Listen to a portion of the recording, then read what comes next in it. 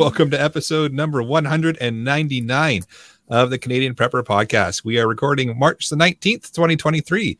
My name's Eric, host of the show based in Southern Ontario, hunter, target shooter, ham radio operator, as we're going to see this evening, and a computer geek. As a first responder, witnessed an over-reliance on emergency services during major events and started a small preparedness company to help people better prepare for at least 72 hours, if not longer. I'm Scott, a first responder from Ontario and radio nerd wannabe. I like learning things and I worry about our fragile infrastructure. And I'm Jeff. I'm based in Central Ontario. I'm a target shooter, ham radio operator, general overall handyman, and weather nerd. There we go. And I'm Brad. I'm in Eastern Ontario, part-time amateur prepper, constantly trying to better myself. My name's Spear. I'm a tactical beard owner, based merchant maker now because we've dipped our hand in many honeypots that are getting a lot of fun. Government critique and the reason we have to hit the explicit button. Sounds about right. And if you want to help to support the show and keep the Canadian Prepper Podcast on the air, buy some swag. We have both the Canadian Prepper Podcast t-shirt and the Tactical Velcro patch. They can be found at prepperpodcast.ca. All proceeds help keep the lights on and the backup generator fueled. And if you're enjoying the show, please take a few minutes to like us on Facebook and submit a review on iTunes. Also, we want your feedback, good, bad, or just a topic you want us to cover. You can email us at feedback@prepperpodcast.ca.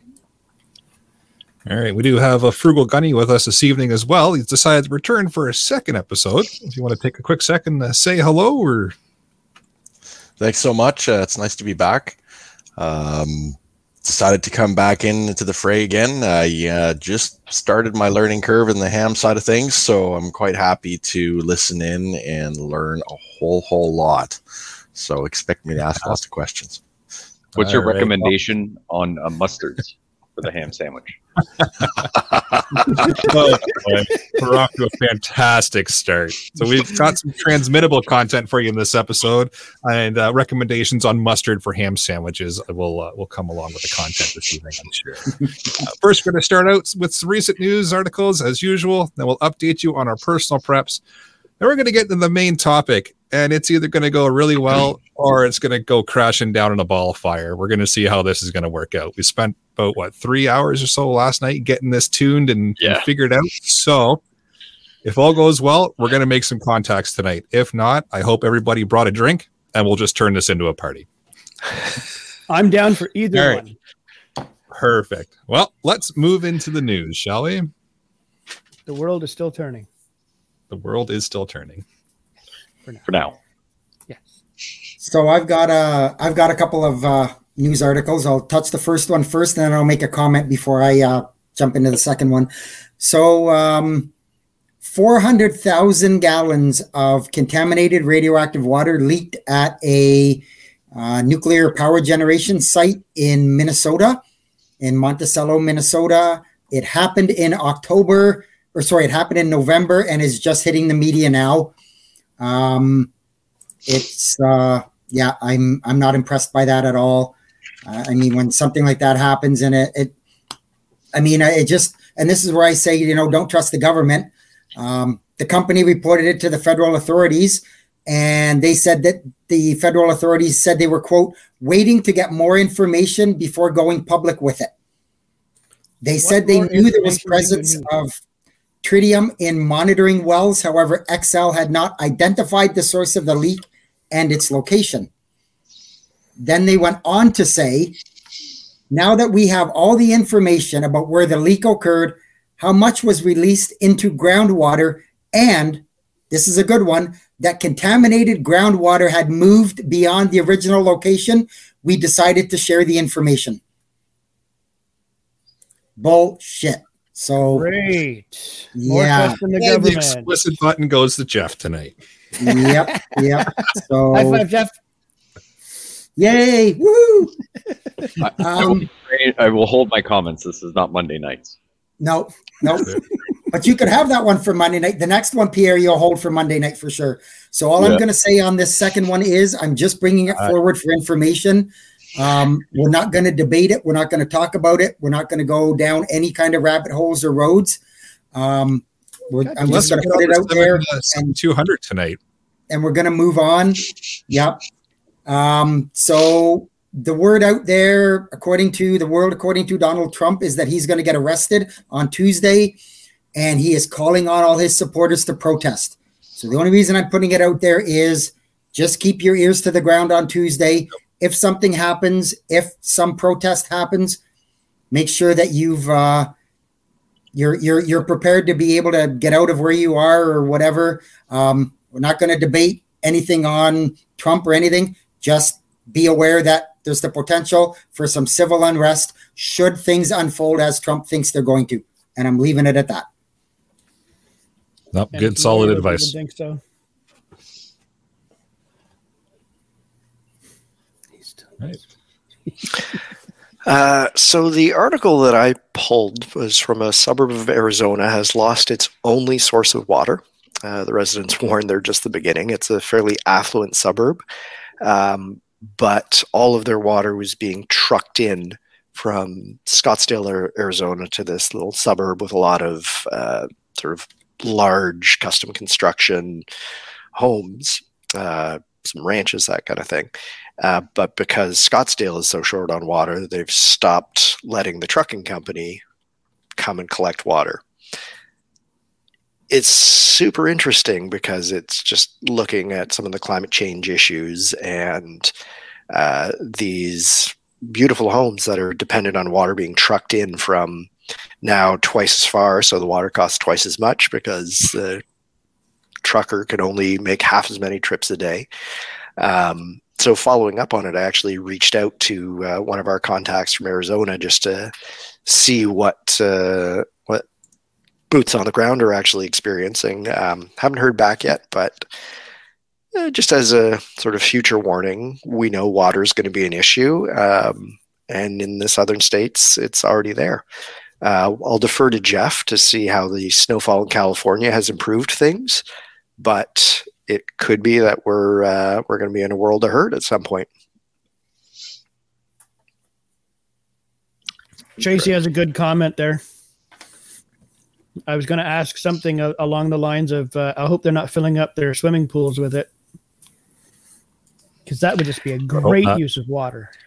Yeah. Oh yeah. I mean, a lot of places down southern states have gone away from green lawns. You know, it's all desert plants in the front, that sort of thing. I think there are still some swimming pools, but when you look at like Las Vegas, all those hotels have huge gray water recycling systems and put a tremendous effort into water conservation and multiple pass uses, just because they know it's already a huge problem for Vegas. But it's these suburbs where a truck came and filled your cistern, and there's nowhere to get water anymore to fill your cistern. And wells are running dry, and it's just a little troubling. Yeah. Mm-hmm. Water's kind I've got important. one. Oh yes. Yeah, but I mean, just wait. Government will be there to help soon. I've got one about chicken laws in Ontario. So everybody's had that whole craze about always heated eggs being debates. so but so this article is kind of funny because the person that they're specifically talking in this one, this guy moved from Pembroke, which is not so rural but kind of rural, but moved up to the Madoc Township, which is north of Belleville. Gorgeous country, very agriculture, hunter oriented, lots of big properties, nothing big up there. And it's just the debate of this guy, why this person doesn't understand why he can't have chickens in Madoc, but he could have them up there. Or there are strict guidelines. I think it was the zoning requirements was 6 hectares to have chickens, which is like a crazy amount of property considering how small they are or whatever. So it's just, with everything going on, if you plan on moving, apparently looking into potential bylaws on garden size, if you're allowed to have livestock, if you want to be more self-sufficient, looking into all that before maybe, jumping on that property in that nice place that you can't do 90% of what you want to do with. It's just it kind of shocked me because I've been up to Madoc and I'm like there's just nothing around. Like, why can't I have chickens? But you can in Pembroke. So it was just a funny article. I kind of found it funny. So, if you plan on moving, maybe looking into those specific bylaws on what you want to do with your property. You mean planning ahead? Weird. Yeah, it's kind of dumb. There are some places, and I mean, I could almost get it like in the middle of a city or a town or whatever. But if you're 5 minutes out of town and you've got a small little chunk of property, who freaking cares? Like, really, like, the Karen 5 kilometers down the road from you. She cares. Yeah, I get it. Yeah. Does it differentiate?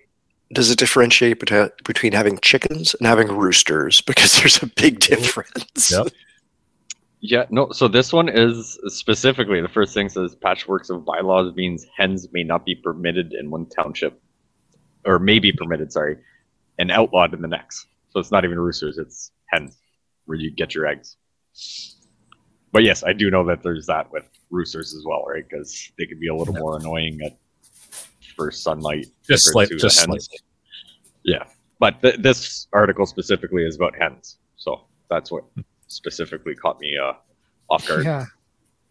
Says here, the article says here, only after moving did he must own a lot measuring at least 6 hectares in order to keep chickens, which is roughly the size of 7.5 Canadian football fields.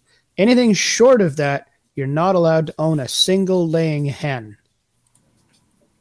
That's nuts. Yeah. I could understand if you wanted cattle, things that absorb a lot of natural grass and everything to maintain that eating. But I mean, like chickens, that's what I mean. Like, it's a very weird article. And, the takeaway from it is, hey, that looks like a really good deal on property. What's the bylaws for chickens? Maybe even gardens. You never know. You might not be able to have too big of a garden, whether you agree with it or not. They're saying for sale sign in the front freaking yard.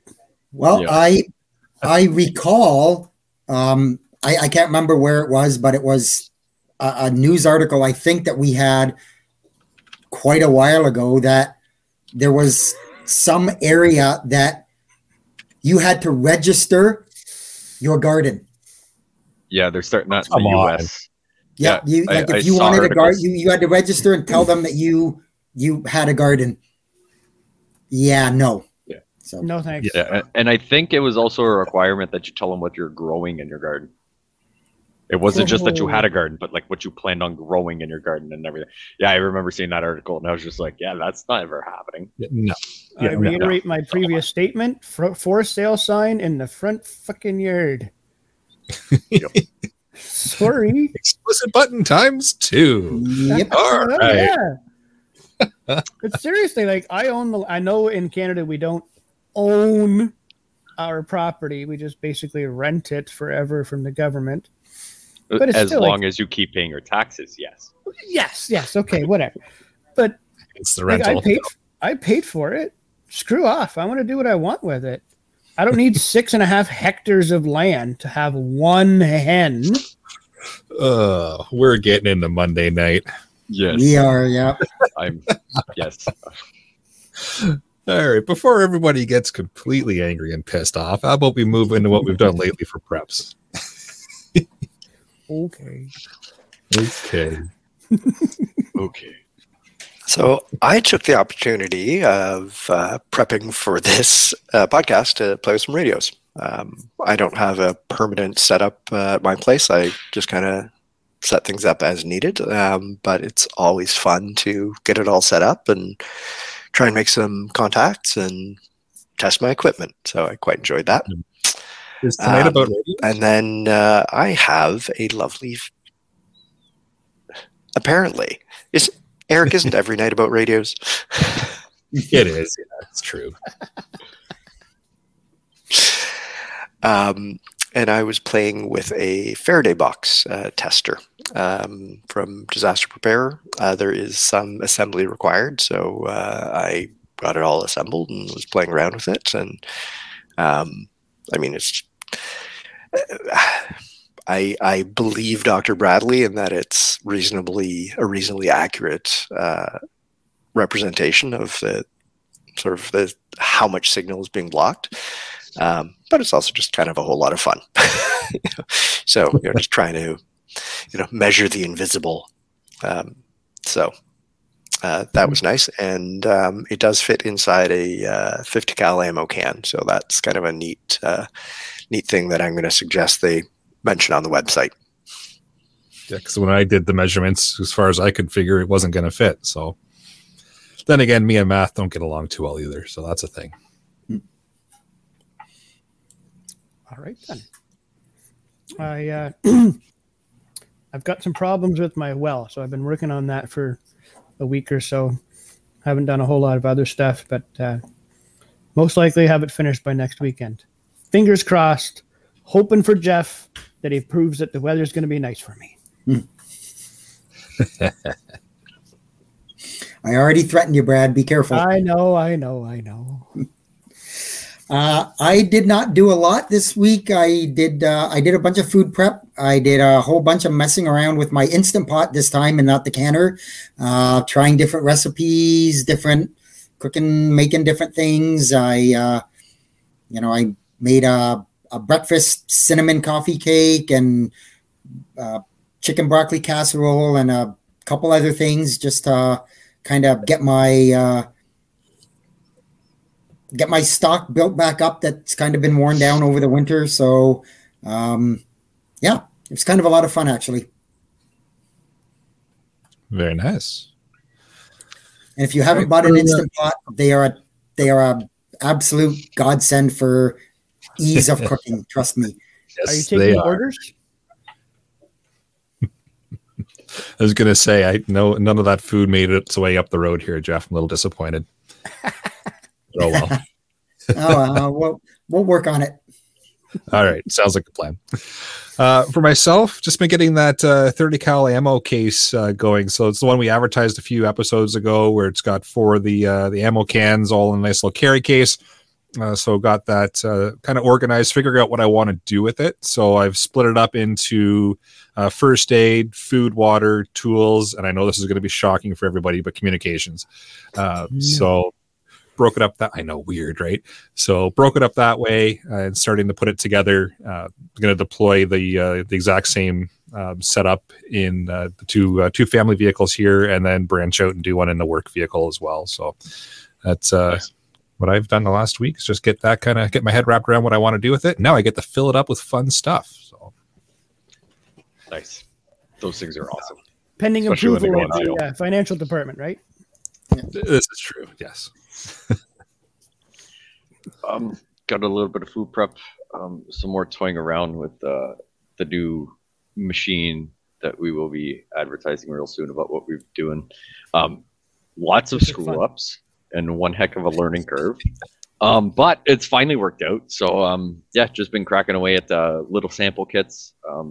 Eventually have a contract in the works for something to expand the business a little bit. So trying to fine tune all the details for that and do all that. A little bit of food prep and lots of laundry, organizing, getting everything ready because by the end of this week, me and Mel are going to be gone for a week. So just getting some stuff organized for mother-in-law and the daughter, trying to help out with them, a little bit of food prep for them as well as us. So we're not stuck cooking the whole time we're gone and all that stuff. So just lots and lots to do with not enough hours in a day.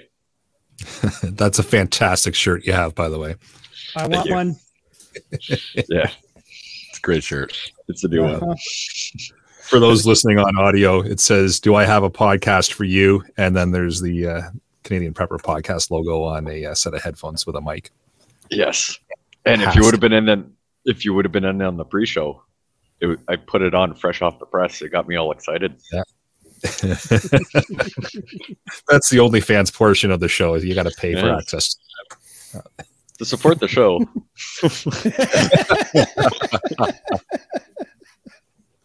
Frugal Gunny, you got anything you want to throw in for preps? Absolutely. As always, I never miss an opportunity to stock up on more 22 ammunition. For any of you out there who are into the firearms preps, there's nothing quite like 22 as far as the prepper side of things. You can carry lots. You've got all kinds of variety. It's inexpensive. Everybody loves shooting 22. Enough said. I also picked up a spare PWM controller, charge controller for my spare battery pack because I'm starting to have some ideas as to what I'm going to do with it. And so any of you who know of good models of lunch pails, large lunch pails or waterproof boxes, I plan on waterproofing my 4 remaining lithium iron phosphate cells so I can make a portable battery pack with it that can serve dual purpose. So it can run my radio when I'm running around, as well as my little fishing boat rig. I use an actual one of those trolling motors, a little 30-pound thrust trolling motor on the back of my 15-foot canoe, and that allows me to go and fish the backwoods. And so having the lithium batteries is going to make them nice and light. So I'm looking to build that into a waterproof setup. It's nice and portable to do all kinds of neat things like that off the grid. So that's what I'm working on these days. Very nice. Sounds like some fun projects. Lots of fun. Hashtag jelly.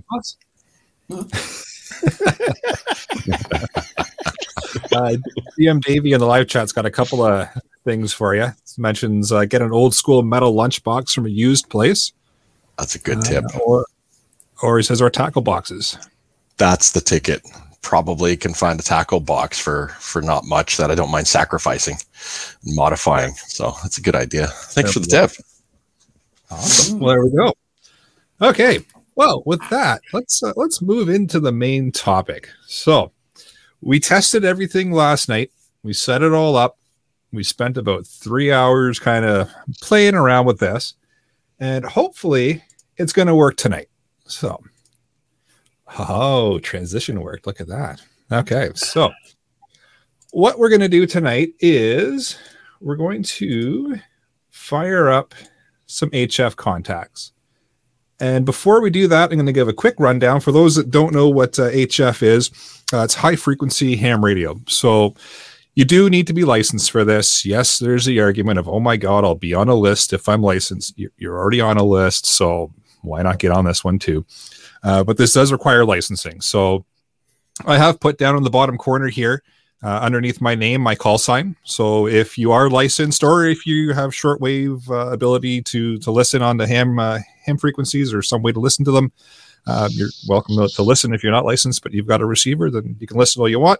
And you've got my call sign there. We're going to be making some calls. We're going to try and make contact with Scott. He's about an hour and a half, 2 hours north of me. Anybody else in the live chat that wants to hop in, by all means, you're welcome to. You can see in the background of my my screen here, you'll see the frequency that I'm on, and it should change. Yeah, it does as I change the radio here. We completely forgot to introduce Scott's radio. Didn't get an intro, didn't get to talk about what it's done lately for preps, but it is here in the chat as well. So you can see it.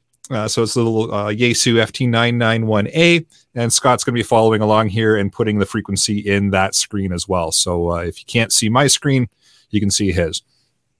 So HF is worldwide communication. So it's high frequency.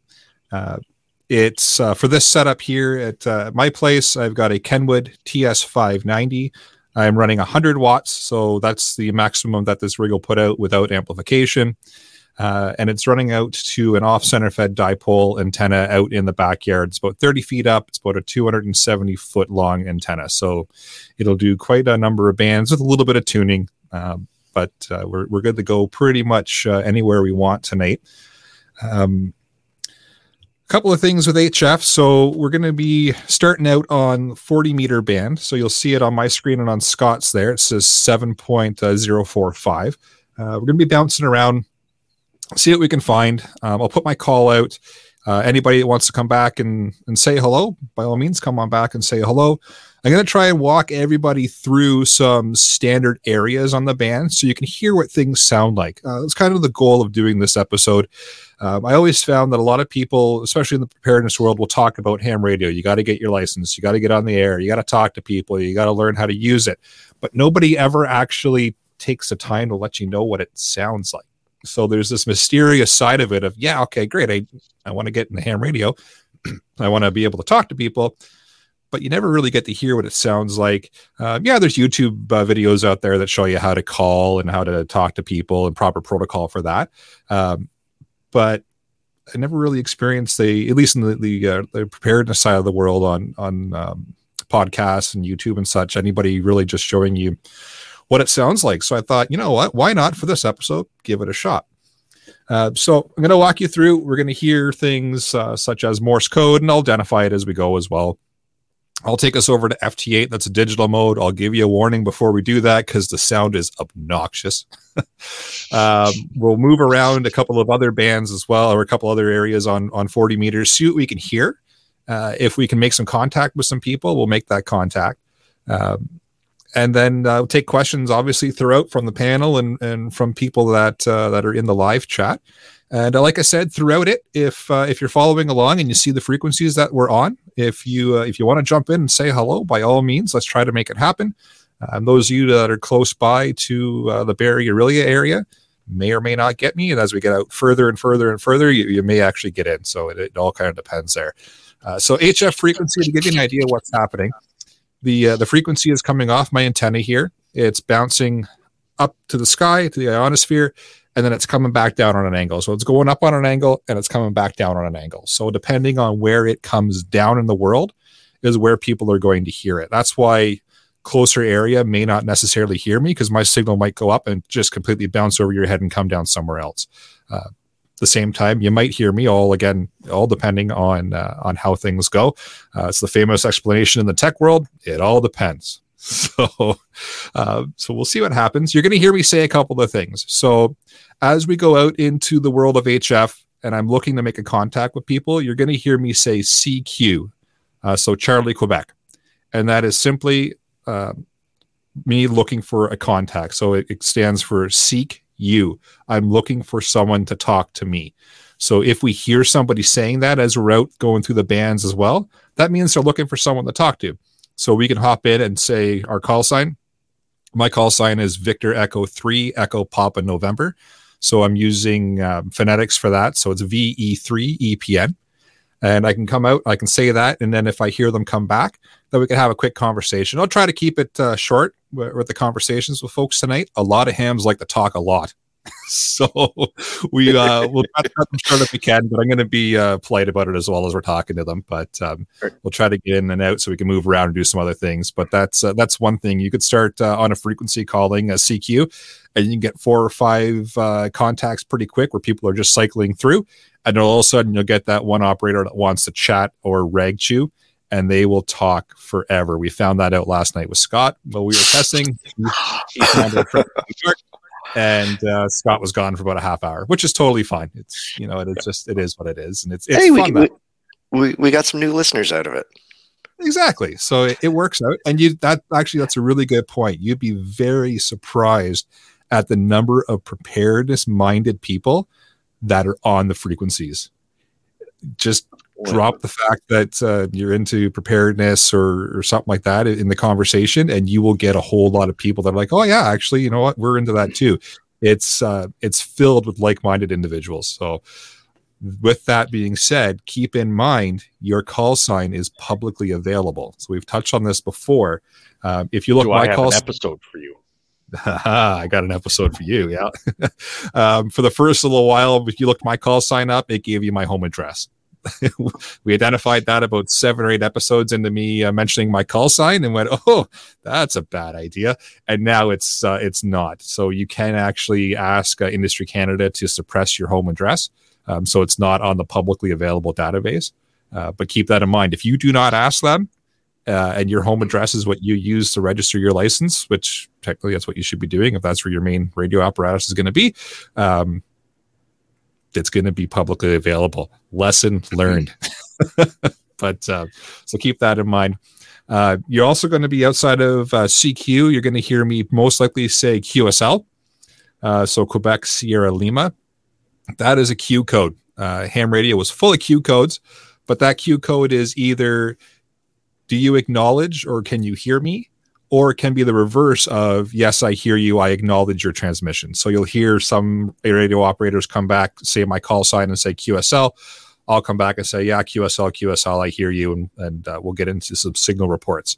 So that brings me to the next thing we're probably going to hear tonight is signal reports. Big thing in ham radio is giving a report. So there'll be, most likely you'll hear like a 5.9, 5.7, 5.8, and that talks about signal clarity and signal strength. So the first side of it is 5. 5 is the top level you can give somebody. Super strong signal, or super clear, no issues hearing you at all. It's like you're sitting in the room beside me, and then we go from 5 down to 1. 1 is, I can kind of sort of maybe hear you. It's really, really, really rough. And then going from 1 to 9 is the signal strength. So looking at your radio or going off of ear, the strength of what you're hearing, you give them the rating there from 1 through 9. Now, not all operators actually give you a proper signal report. Some will just give you 5.9 because I think it's faster and they just don't care. Some will give you a legitimate signal strength and signal clarity report. So it is what it is. Like I said, some give, some don't. You will hear a lot of contesters that just give an exchange in 5.9. Everybody says 5.9 because they want to move fast. They don't want to be guessing at things. For the contacts we're doing tonight, chances are we will hear proper signal reports. And you'll hear me giving people proper signal reports just because I think it's important to let them know what things sound like on my end. And then beyond that, you possibly, is there a question? No. So just someone on one of the live had a question. Ham license, is it federal, provincial, international? Before we get way too far, right, and completely forget about it. Fantastic question. So ham license is a federal license. So it's issued by Industry Canada. They went through and they have a new name now that's like a mile long as typical government agency, but it is a federally issued license. So my call sign being VE3 or Victor Echo 3 designates Ontario. So you'll hear VE3 or VA, Victor Alpha 3. Those are Ontario call signs. And then you'll hear other calls throughout Canada that have different numbers associated to them. So they'll be like VE3, VE2, VE5. But those are all Canadian stations in different provinces. In the States, I'm not 100% sure how it works, but they have different designations as well for their call signs. There are agreements for Canada and the USA. So if you go and visit the US with your Canadian license, you can still operate using your Canadian license. There's certain rules that you have to identify a certain way. So like VE3 EPN being my call /8 being the designator of one of the states in the US. You have to designate the area that you're operating in, and you have to use the rules that are in place in that country that apply to your license. So you'd have to read up on what the total rules and regulations are. But it is a federal thing with some international interlooped in there with agreements with different countries to allow you to operate using your own Canadian license. Some countries just simply we don't have the agreement with, and you'd have to go through their licensing process or some kind of a process to be allowed to transmit in their country if you so want to do. It is pretty standard for U.S. citizens to come to Canada and transmit. I actually ran into one here at Bass Lake Provincial Park where I go to do some parks on the air activations. Ran into an American licensed operator that was there doing a parks on the air activation and just threw out his call sign /VE, so /Victor Echo, and was able to operate here with full privileges that he had in the States. So can completely work, happens quite a bit. And it's kind of neat to see. So hopefully that answers the question for you. Other things, so beyond calling CQ for seeking other stations to call me to make a contact, you might just hear me say QRZ, which is another Q code for who is calling me, or is there somebody else looking to talk to me. Interchangeable with CQ. It really depends on operator style for that. If, for example, I'm out doing Parks on the Air and I have a whole bunch of people calling me, I won't call CQ again. I will just simply say, okay, QRZ, which means I'm ready for the next available station to call, and then we'll get the next station in and go through the process again. So a couple of things you're going to hear me say as we go. If there's something you're not sure about, throw it in the live chat. If you're watching, panelists, if you got a question, obviously just pipe up and ask. And yeah, I do. Yep, go for it, Jeff. Oh, well, it's not a question. Just for the users, if you could clarify the two types of licenses: the basic and or basic with honors, and the advanced. Sure. Yeah. So in Canada, there are various levels, same as in the US. There's various levels of licensing. So when you first get into writing an exam, you're going to write your basic exam. So the basic exam is 100 questions. It's multiple choice. Here's a shocker. It's made publicly available prior to writing the exam. So the entire question bank is published online by the Canadian government. You can actually go and have a test generated for you of 100 questions out of the pool, and you can go run through the test and see where you sit. So kind of take the exam jitters away, because you will be able to know what you're facing. There's, I think it's 1,000 questions in the bank roughly or so. So you're never going to memorize all of them, but unless you've got some kind of a fantastic memory. So I shouldn't say everybody won't. Somebody out there is going to email me and say, I can. I've seen that movie. So, possible. Yeah, seen that movie. Yeah. So, well, and there's some, easy gimme questions. The phonetic alphabet is part of the test bank. So, there's 26 questions you can study pretty easily, right? That sort of thing. So, yeah, they're certainly not out to trick you. It's all publicly available, and I can throw links in the show notes to where all that is, or you can just type in Canadian Amateur Radio. Make sure you get the radio part in there. You're going to get some weird results in Google, and then away you go. So, yeah. There's also a number of free apps that pull that database of questions and just sort of have them all local on your phone, and you can just kind of cycle through. Are you talking about if you forget the radio part, or with the radio part? Do not forget the radio part, unless you're looking for something completely different than you might even come across our OnlyFans page. You never know. So after your basic, if you write the basic and you score a score of 80% or higher, you get what's called basic with honors. So now you sound important. So what that gives you is access to all of the HF frequencies. So if you write and you get 79% or lower, you get basic. 80% or higher, you get basic with honors, and that opens up just the basic. You don't you get some lower HF ability, but you don't get the entire HF frequencies available to you. If you get honors, then you do, and that would be equivalent to the U.S. listeners to obtaining a general license. And then if you want to go and write your advanced, it's a 50 question exam. Again, publicly available database of questions, and it opens you up to be able to build your own radios. So basic can build from a kit, advanced can make the kit. Gives you a little bit more power abilities and a couple other privileges. Nothing overly crazy. You can hang out with just your basic with honors and be happy. If you don't get your basic with honors, you go and write your advanced, then that opens up all the HF frequencies for you.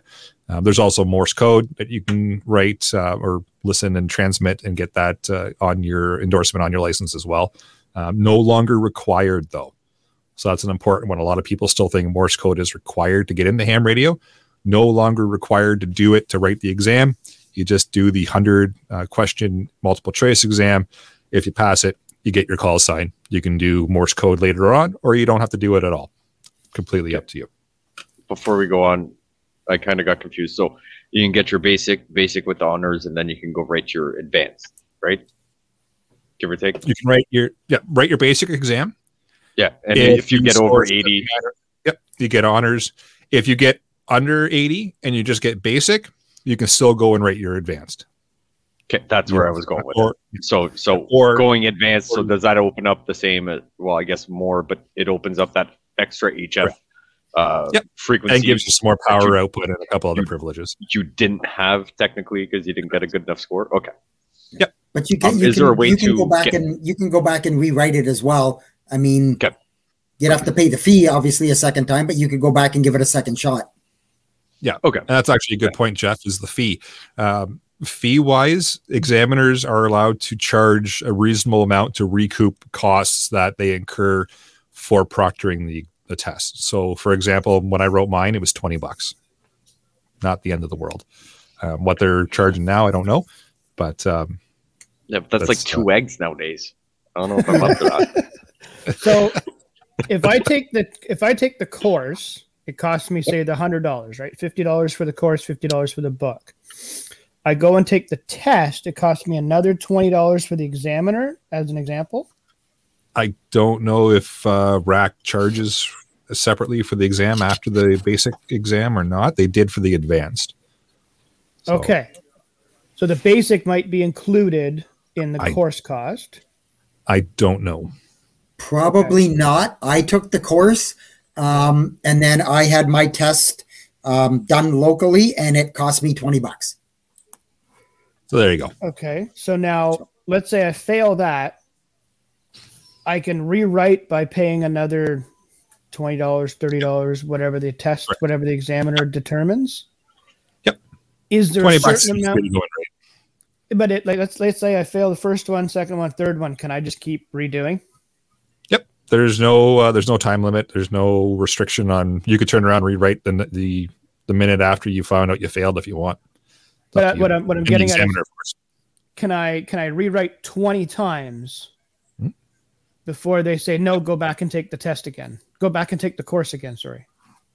You No, don't have. because they're never- making I never took a $20 course. by 20 times you've written that test. That's some Yeah. good bang. I never took a course for basic. I just self-studied. So you don't have to take a course. You can just find an examiner. And if anybody is looking for an examiner, I can. I've still got a list of them from when I went through the advanced course. You can go ahead and I can get it to you if you want to fire an email in. Kevin in live chat here is mentioning he did his test online. There's no fee charged at all. And I did my test online for advanced and it was $20. So it all depends on your examiner and what they want to charge for his or her time. You will find some local clubs as well that will do tests for no charge. It really, it's all dependent on your area and the examiners that you come across. It's completely run by them. So is there like a time restraint? Do you have like an hour to do the 100 questions, 2 hours, or is it like just do it? Or I don't is there a remember time being restraint? Yeah, I don't think there was. No, No, not on mine. I don't remember So- being stressed at the time at all. So for example, you were talking about, local ham clubs. So there might be like a time where someone is already available for 3-4 hours doing something on a repeater or something. And it's just like, hey, if anybody wants to come, right, it already might not cost him much, that it's next to nothing, that he can, take a little bit of time and supervise someone. So that's a good way to maybe get into.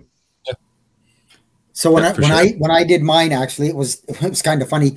The local, well, not the local club to my area, but the next town over, every Thursday morning they meet in a parking lot behind the local McDonald's for a weekly meet. They get their coffees, they shoot the crap, whatever.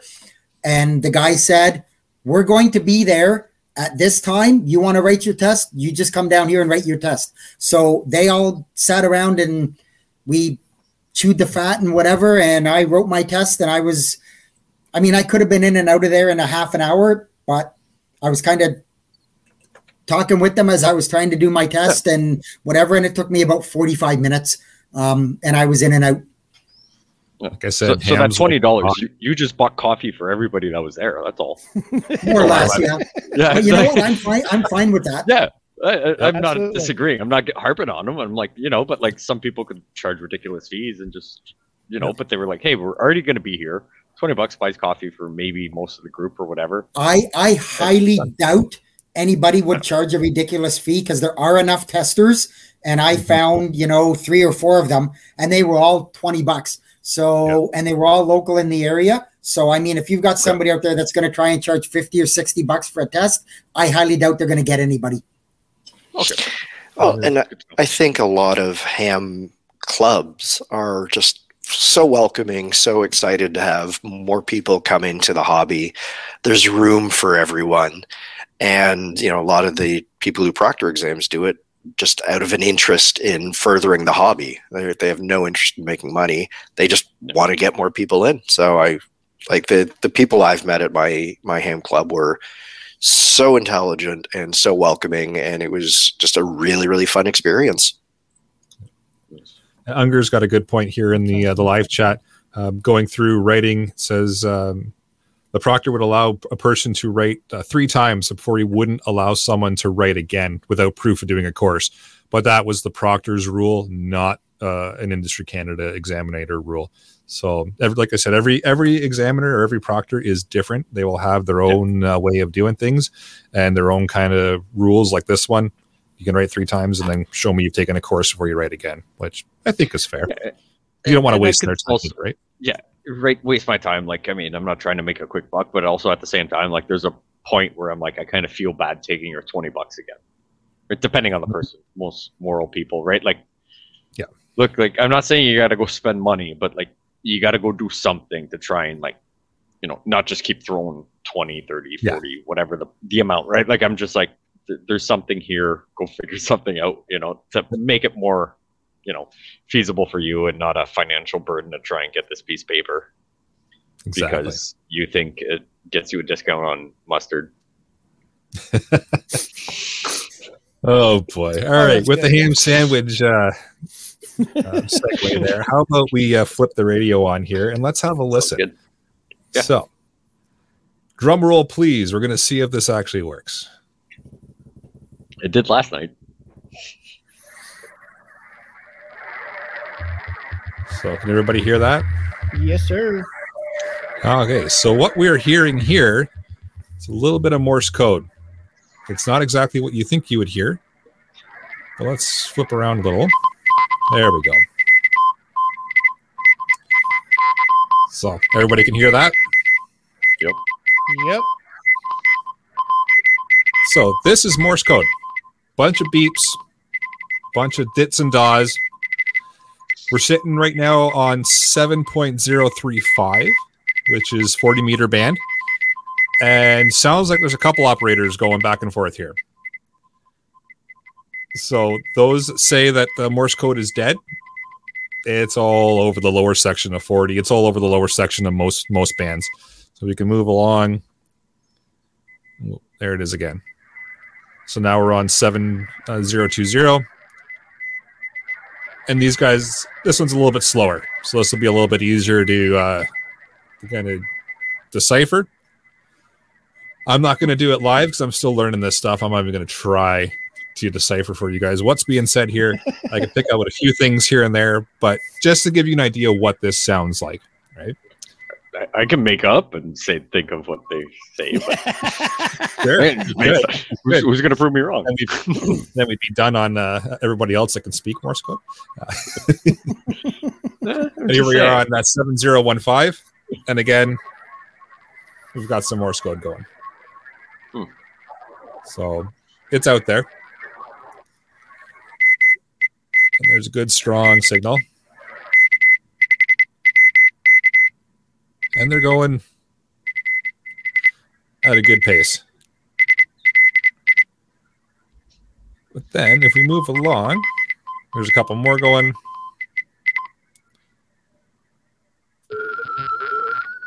Okay, so now we're getting into digital. So if you got your speakers turned up, I'd suggest you turn them down a little bit because the digital stuff gets a little ear piercing, but we're going to step into it here in a second. So I'll give everybody a count of 3 to get their speakers down, and then away we go. So not very pretty. I do not expect anybody to actually understand what this is. This is all computer decode. So, again, I think this is PSK or RIDI, one or the other. Sounds like the first internet signal. Yeah. I was about to say, I feel like I'm in an episode of X-Files. Or that, yeah. Could be, yeah. But this is literally computers sending transmission back and forth over the computer. And it can make incredibly long distances with this. But again, it's reliant on having a computer system, right? So you just got to keep that in mind. So you mean computer system? Like, what do you mean by computer system? The computer you're sitting in front of right now. So it's like sending a text message over that's a good way an email, let's say. Yep, that's a good analogy. You're using your computer, your laptop, plugged into your radio, and then you're sending signal back and forth. So can someone decipher it with a radio, or you need computer to computer for that? Some radios will have certain modes built into them. Like RTTY is one that I've seen built into some radios. Most don't have it built in to decode. You just have to use you have to interface your computer with the radio. So the ones that would it like give you like a robotic voice or like a screen a text across the screen or whatever? Yeah, it'll show you the deciphered text. It'll put it on the screen, and then you have to type in your message, and it'll send a message back out. So it's handy if you've got the ability to do it. Like my Zygu X6100, I can do that with. So I got to have a little Bluetooth keyboard, and I can punch messages in, and it'll send a digital out. I haven't used it yet, but it's doable. I've got it. I don't know if it works. Okay. I got it. So I've got a question for you. I know it works. I know it works for voice. I haven't used it for digital. Question. So if computers can modulate and demodulate signal, then can we do encryption? As long as it's published. The encryption radio. Yep. It has to be a published encryption algorithm that anybody can then decrypt. Okay. Is that but because if you publish it somewhere? It doesn't have to be easily available. It just needs to be I could published. make my own and publish it and then be able to use it. Published with who? With Industry Canada? That I don't know. It just says, last I read, it said must be published. Like I put it on like the 80th page of like this weird website. And, like, well, it sounds a bit like the current computer scheme of encryption, which uses a mixture of public and private keys. Mm-hmm. And so the public keys are available through public key exchanges, and the private keys are, of course, held privately and exchanged over USB stick or secure media, secure networks, so that they never touch an unsecure network. And I'm just now really going to check that out. Thank you so much, Eric. Yeah, no problem. We can nerd out about this at a later date too. Oh, definitely. You can count on it. Yeah. All right. We're going to jump over to FT8 now. So again, if you manage to turn your speakers up while we turn the radio down, turn your speakers back down, because here we go. So for the radio nerds out there, you will know this sound bar none. This is FT8. So it is a very popular mode where you can really transmit around the world. It takes very little to actually get the signal out and get it decoded.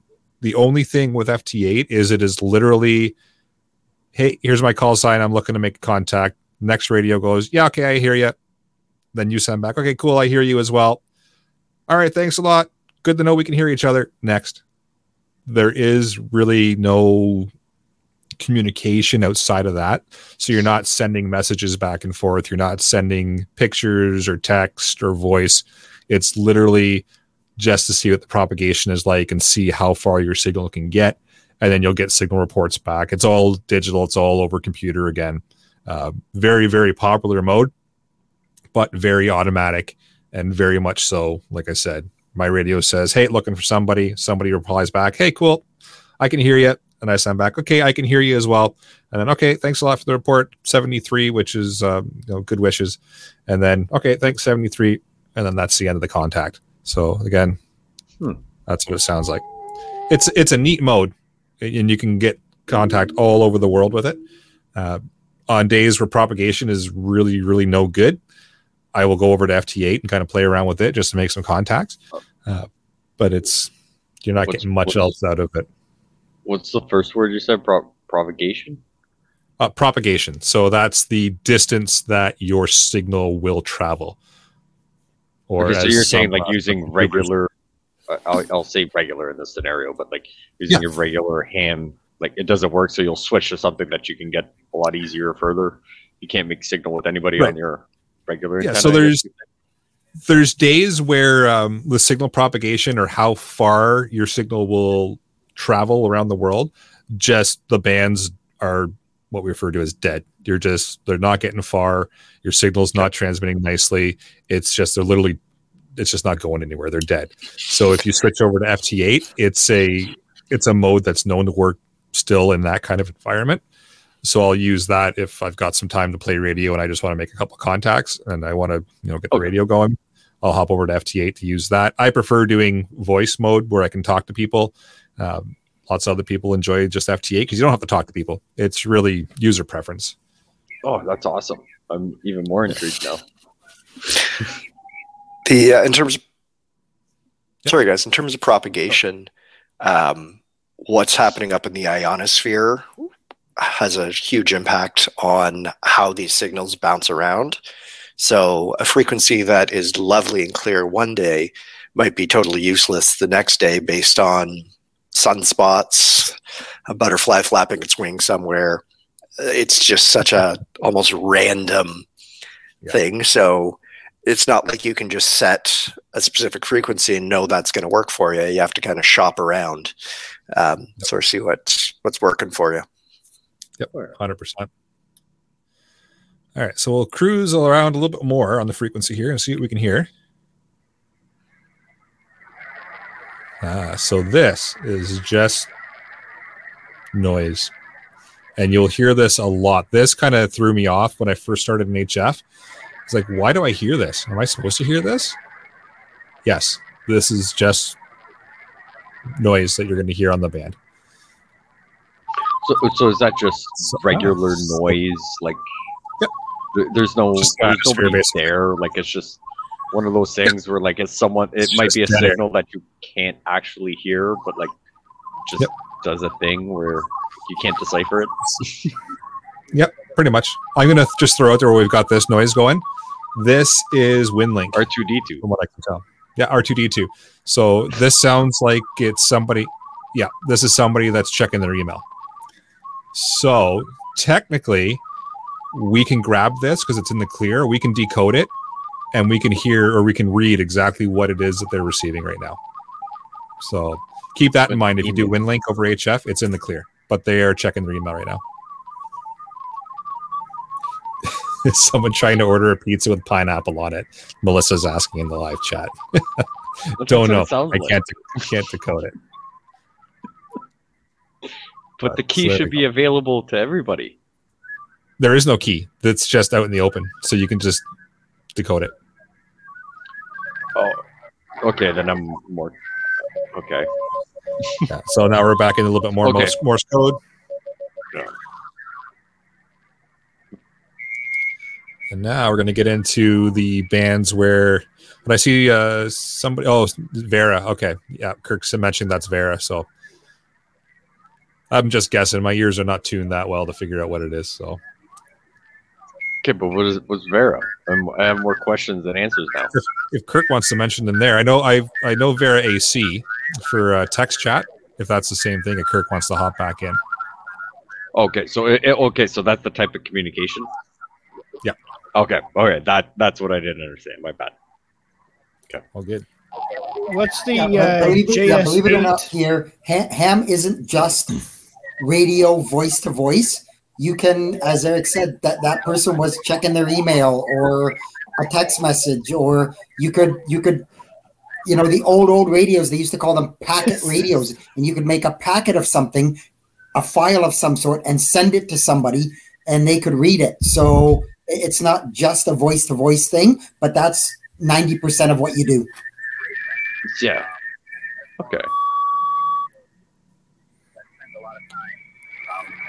So here, so that annoying squealing is somebody tuning an amp up, which is always nice. This frequency was nice and clear a couple of minutes ago. Yeah.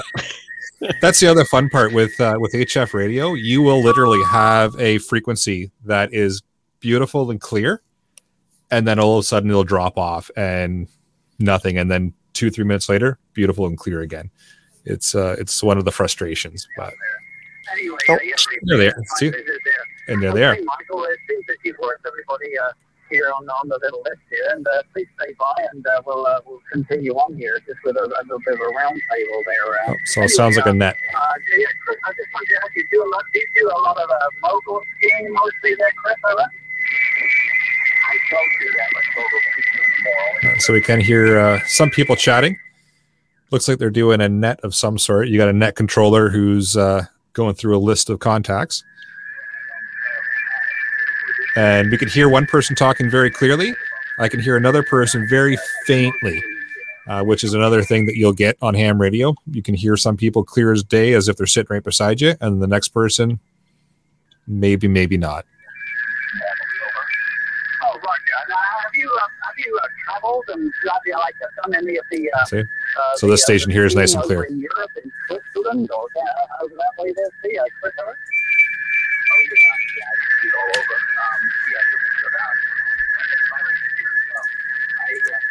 So we'll keep moving along here. We'll see if we can pick anybody else up. And if we can't, we'll see if we can get someone to come back to us.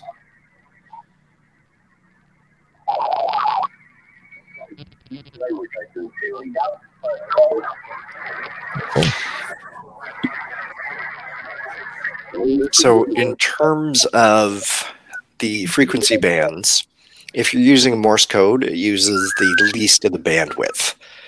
If you're thinking about it, if you're trying to pass a message with Morse code, you can just, you're slipping little beads through the keyhole, right? If you're doing digital communication, you need a little more. If you're doing voice, you need even more. You have to open the whole door. It takes a lot more of that bandwidth. So that's why if propagation is poor, you can still get Morse code or digital through, but your voice communications don't travel as well. Perfect. So let's see if we got anybody else here. Yeah, so that's going to be a radio station somewhere overseas. So the interesting thing, there were some people talking on this frequency a little while ago. I'm sort of doing the production assistant thing and running around in the background on the frequencies, trying to find interesting stuff. And there's some guys talking crystal clear on this. And then all of a sudden a broadcast frequency took over and it sounds like broadcast. What and I'm hearing, time of night, that happens on 40 meters. You'll get broadcasts from overseas that use these frequencies, and totally legitimate. Interestingly, what I was hearing through the podcast on StreamYard sounded really staticky. Just now, that sample you're sending out, I've got 2 sets of headphones on, and I'm listening to that same frequency, and it's coming in really clear for me. And I mean, our radios are only a couple 100 kilometers apart, so it's. Fickle species she is. Location. It's true. Yep. And luck. Yeah, that too. And some bubble gum. And a paperclip. Not wrong. Let's see. And also interestingly, we've talked about different antenna setup before, and you can have an HF antenna on your car. You can have a permanent rig way high up in the air with 260 odd feet of antenna there. Or in my case, I've got a fairly long antenna just across my backyard, but it's only about 10 feet off the ground. It's not a permanent installation. We talked about NVIS on a previous episode, so I'll just kind of refer back to that. But it's geared towards more of that local transmission. If it's hitting the atmosphere at a sharper angle, it comes down at a sharper angle. So it's getting closer rather than sort of skipping farther away. So, antennas are funny, fickle things, but there are some things you can do to control what if anything, you're going to hear. It's true. I believe we've got an Italy station here on 161.5. Some of you guys can hear it. It's a little low.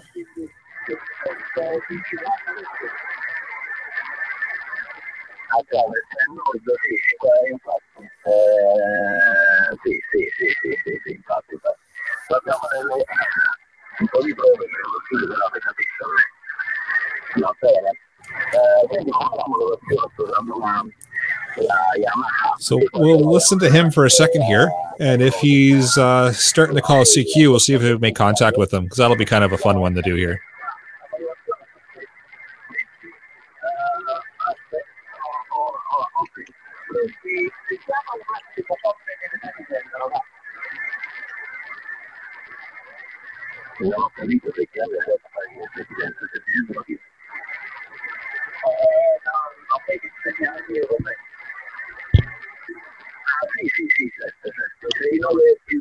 So we can hear him.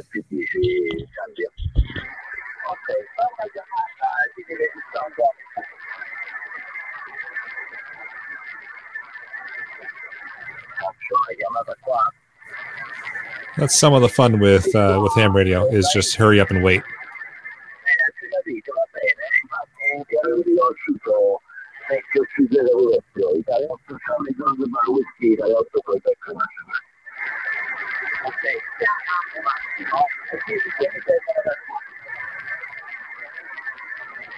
Give it another second here. Sounds like he's kind of ending it off.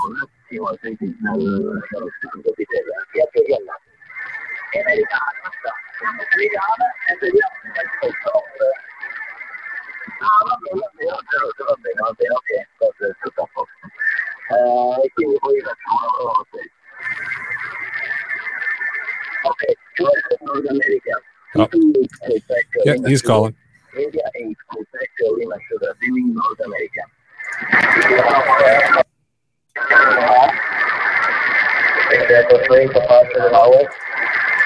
Victor Echo 3, Echo Papa November. Thank you, November 59. My name is Papa America, Texas, and the location is Naples in South Italy. Victor Echo 3, Papa, still in Norway, Italy, Quebec, Lima, Sierra, over.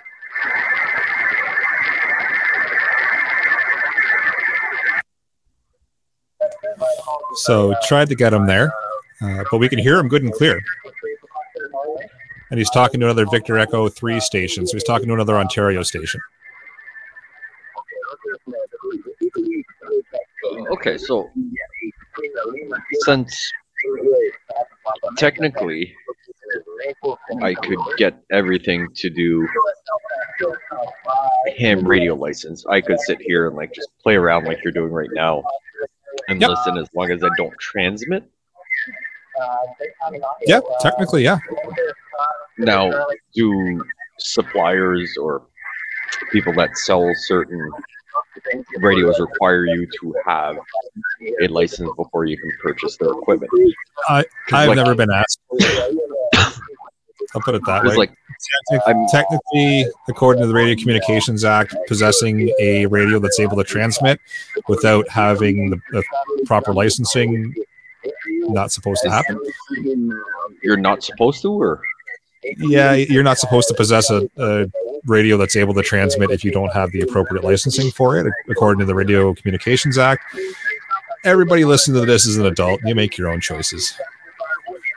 No, but I'm just curious, right? Like, I mean, the ham radio thing was just like, oh, you know, it'd probably be something good, but like actually being able to listen to it like tonight kind of got me a little more intrigued, where I'm like, you know, that dead time, like everybody goes to bed a little bit earlier, or you know, but like, yep, you know, instead of sitting there and, you know, scrolling Instagram or watching something, you know, like doing something where it might be something, you know, dip your toe in a little bit more, where it may push more people. So that's why I was inquiring, because I'm like, yeah, there's nothing wrong with listening compared to transmitting is how I understood it. But, okay. Yeah, that's what I've always told people.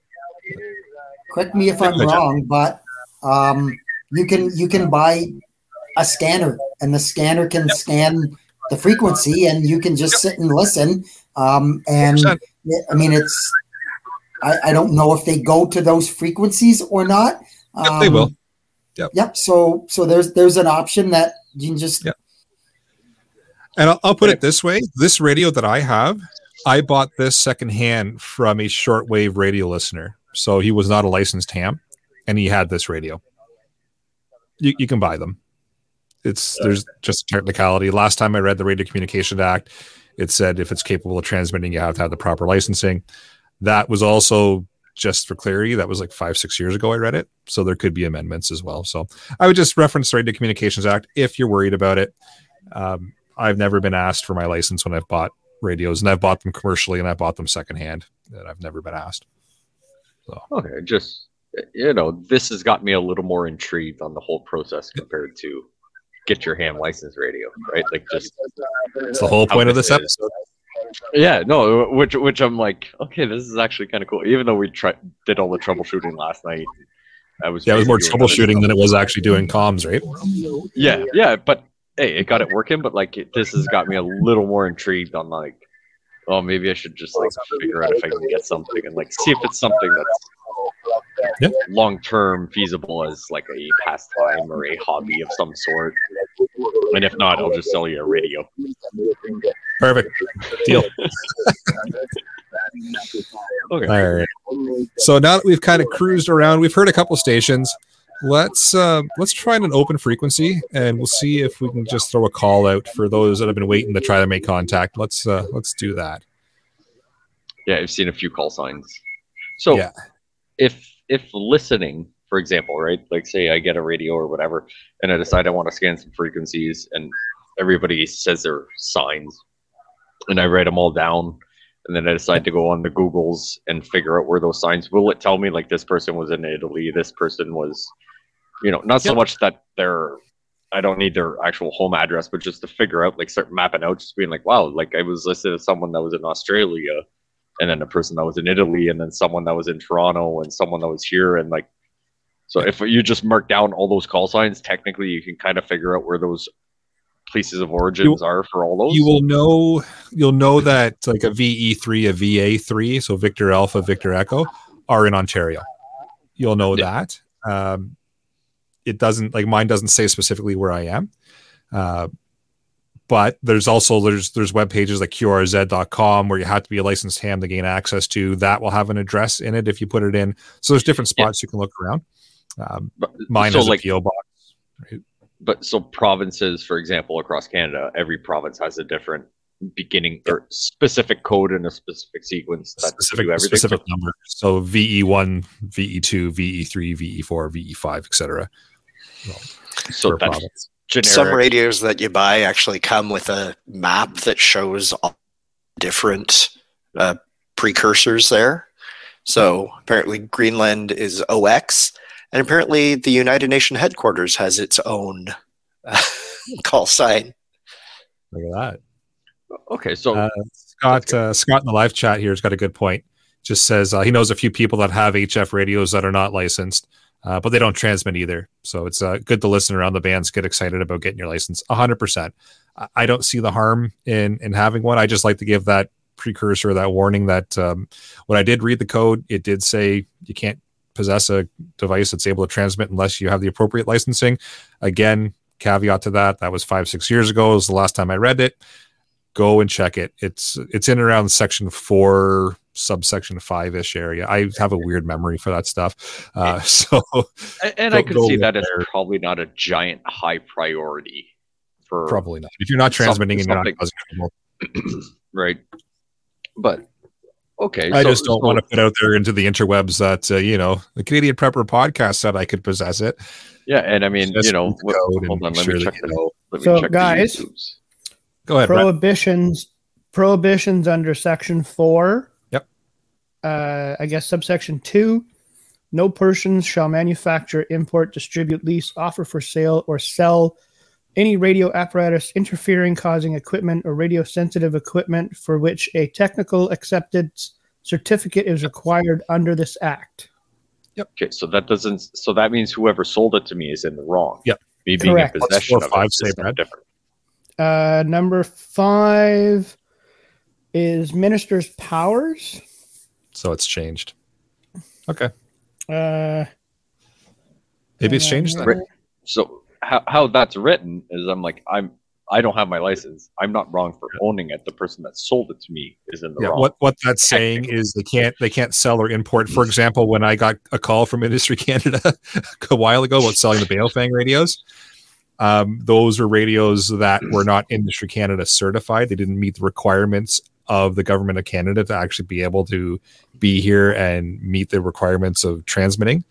So that radio wasn't certified, so it can't be sold. Is my understanding. At least that's what they told me when they called, and they said either you stop selling them or we fine you $100,000. So I said, okay, I'll stop selling them. But that's what that section's talking about. So section 4, I guess subsection A or 1A and B is no person shall, except under and in accordance with the radio authorization, install, operate, or possess radio apparatuses other than what is capable of receiving, of broadcasting, and that is not So from what I'm getting of this is you can't even own one that can just receive it. That can transmit. You can own one that can receive. You can't own one that transmits. Okay, I'm reading that the opposite way. But yes, you can't. You can't transmit unless you have a license. So there you go. Okay, there's the official answer. All right. So in the live chat on the used tubes, you can transmit without a license in a case of emergency. Everybody has heard that. Is that technically true? 100%. Yep. Okay. It's in the code. So that's the kind of scenario you're out in Algonquin Park. You're in distress. You don't have cell signal. You get to a ranger station and there's a radio there, right? That sort of scenario where, yes, they're not going to fine you for using the radio in that situation. Yeah. So I in rather enjoy this argument. Go ahead. No, so I was just inquiring, same scenario, you're in an area that doesn't have anything, but you have something in your vehicle that is capable of transmitting. You've never used it because you only listen and you don't have anything. Is that maybe a gray area that we may not want to get into, but I'm just curious on maybe the muddy water of that scenario compared to you're in the woods and you find this cabin that's got the door's not technically locked and he's got a radio and just being like, hey, a bear chased me and ate half of my leg and I need help. I understand that, but just, is the same legalities of potentially for having something in my house where something happens, giant thing, and that's the only way, or we're just not going to touch that because of legalities. Let's not touch that one with a 10-foot pole. Okay, no. So I was like, okay, well, I know, yeah, and I love conversations like this and debating law. Yeah. I do quite enjoy it, but we'll leave that one to maybe the after chat. Okay, yeah, sounds good. That's okay. Well, Pierre, whatever you have, wrap it in Christmas paper. Put Eric's name on it. I was bringing it to him, and I needed it. After chat, perfect. I like this argument from Kirk as well. We're going into that gray area. It says just unplug the microphone, then it's incapable of transmitting. Is it? Is it not? Yeah. Well, if you decide to not have the microphone anywhere near, that's a whole gray area we won't get into. Yep. I do like that argument. Fantastic. Yeah. All right, let's get back on topic here. We were going to try and find a frequency to chat on. Denny's got a question about CB radio under the same thing. So CB radio citizens band, as far as I know in Canada, it's not licensed. So it's public like an FRS or GMRS radios, aren't they? Yep, as far as I know. Yep. All right, let's find ourselves a frequency. And we're going to see if we can get some contacts going here, because that is why everybody's here tonight. I'm here for the whiskey. Well, there's that too. Whiskey and friendship. Yeah.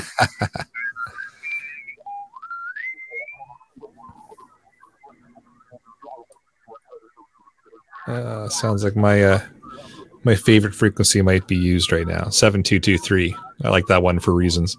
Ooh, I have a feeling I know why. Yeah, it's used. 220 is not though. Let's try that. Oh, may have lied. It was 7308. Ooh. Let's see. Anything on your end? 7308's out of the amateur bands. It is slightly out, yeah. Oh, I didn't know that. My bad. It's all good. Yeah, this one's got a little bit of bleed over on this one. That's these guys. So we're hearing 7218 over on 7220. So let's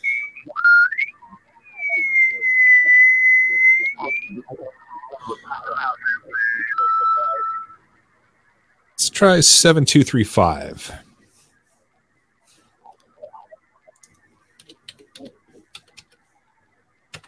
All right, and I threw it in the live chat there too for folks that are listening, listening and watching the live chat there. So when I switch over here to transmit, that's the only fun part. Is anything I say into this microphone is then transmitted over the air. So if there's questions or something like that, I am going to need a second to switch my setup back around, so I'm not answering your question over the air, because that would just be a little awkward.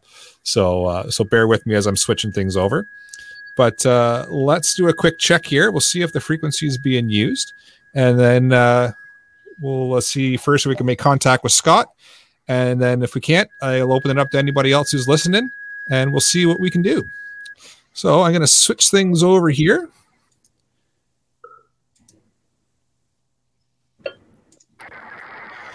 It is the frequency in use. Victor Echo 3 Echo Papa November.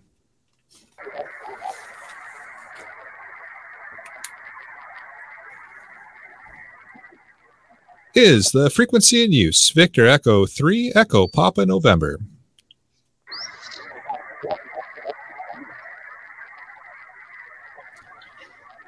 All right, nothing heard.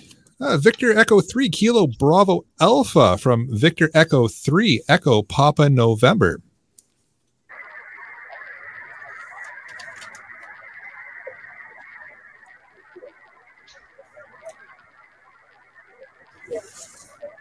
Victor Echo 3 Kilo Bravo Alpha from Victor Echo 3 Echo Papa November.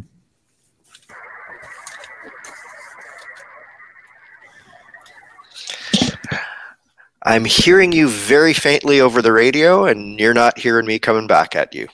That being said, I think Scott in the live chat said he's going to fire up his rig, so we'll see if we can get him. I was trying to jump into some of the nets that were going on to see if I can interrupt them and get them to join in our podcast. All right, nothing heard on the call to Victor Echo 3 Kilo Bravo Alpha. So this is Victor Echo 3 Echo Papa November calling CQ, CQ, CQ. Victor Echo 3 Echo Papa November calling CQ, CQ, CQ. Any station, anywhere. Standing by for calls.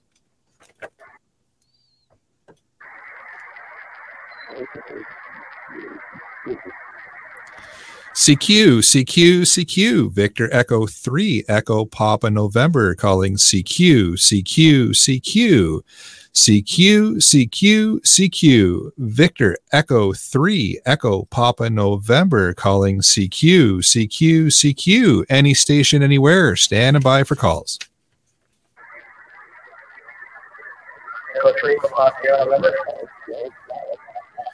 Papa Sierra November station. Victor Echo 3 Papa Sierra November. Victor Echo 3 Papa Sierra November.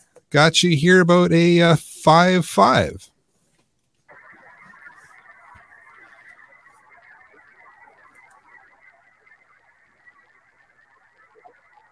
Yeah, you're off the mic on me myself.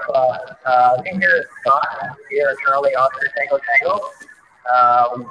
Yeah, we're probably too close, and that might be why, but I got a little bit of noise going on. So that key is VE3 Echo Papa November, VE3 PSS. QSL, Scott. First name here is Eric, Echo Romeo India Charlie. Just doing a quick HF test here, actually live streaming right now. Don't know if you're a listener or not, but just demonstrating HF radio and how it operates and kind of getting the word out there.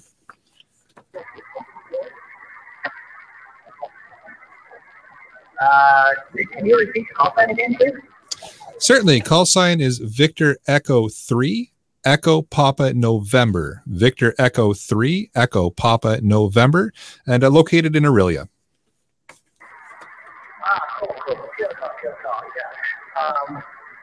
A friend of mine was on a podcast, and he just threw out the frequency, and I was up on 80 meters, and I put it down and finally give him a call and give you guys a bird. Awesome. Perfect. Thanks, Scott. Appreciate it. Whereabouts are you located, if you don't mind?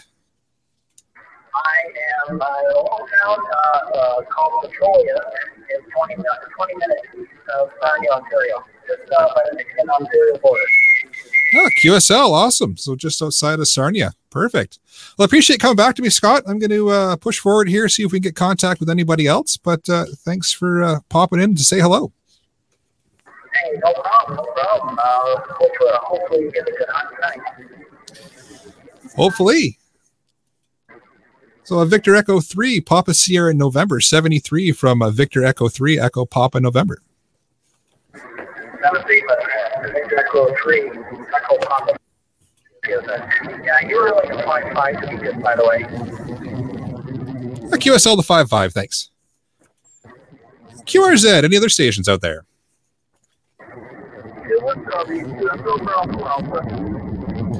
Station with ending Bravo Alpha.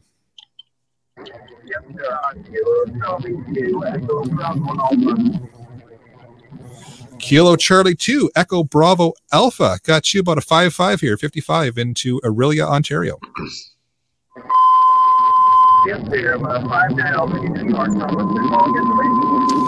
Sure. Call here is Victor Echo 3, Echo Papa November. Victor Echo 3, Echo Papa November. And sorry, what was your QTH again?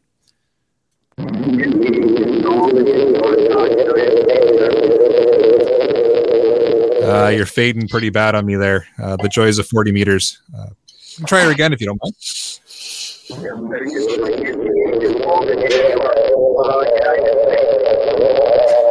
QSL got Boulder, New York there, I believe. QSL?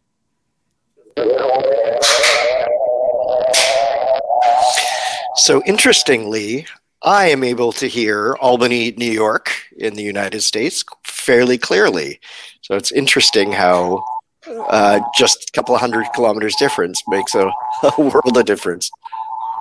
All right, Kilo Charlie 2, Echo Bravo Alpha. Sorry, I've lost you in the noise floor here. I've got a relay, though, from another operator that's given us your location. So appreciate it, but I'll say 73 for now. Maybe we can make contact later on down the log.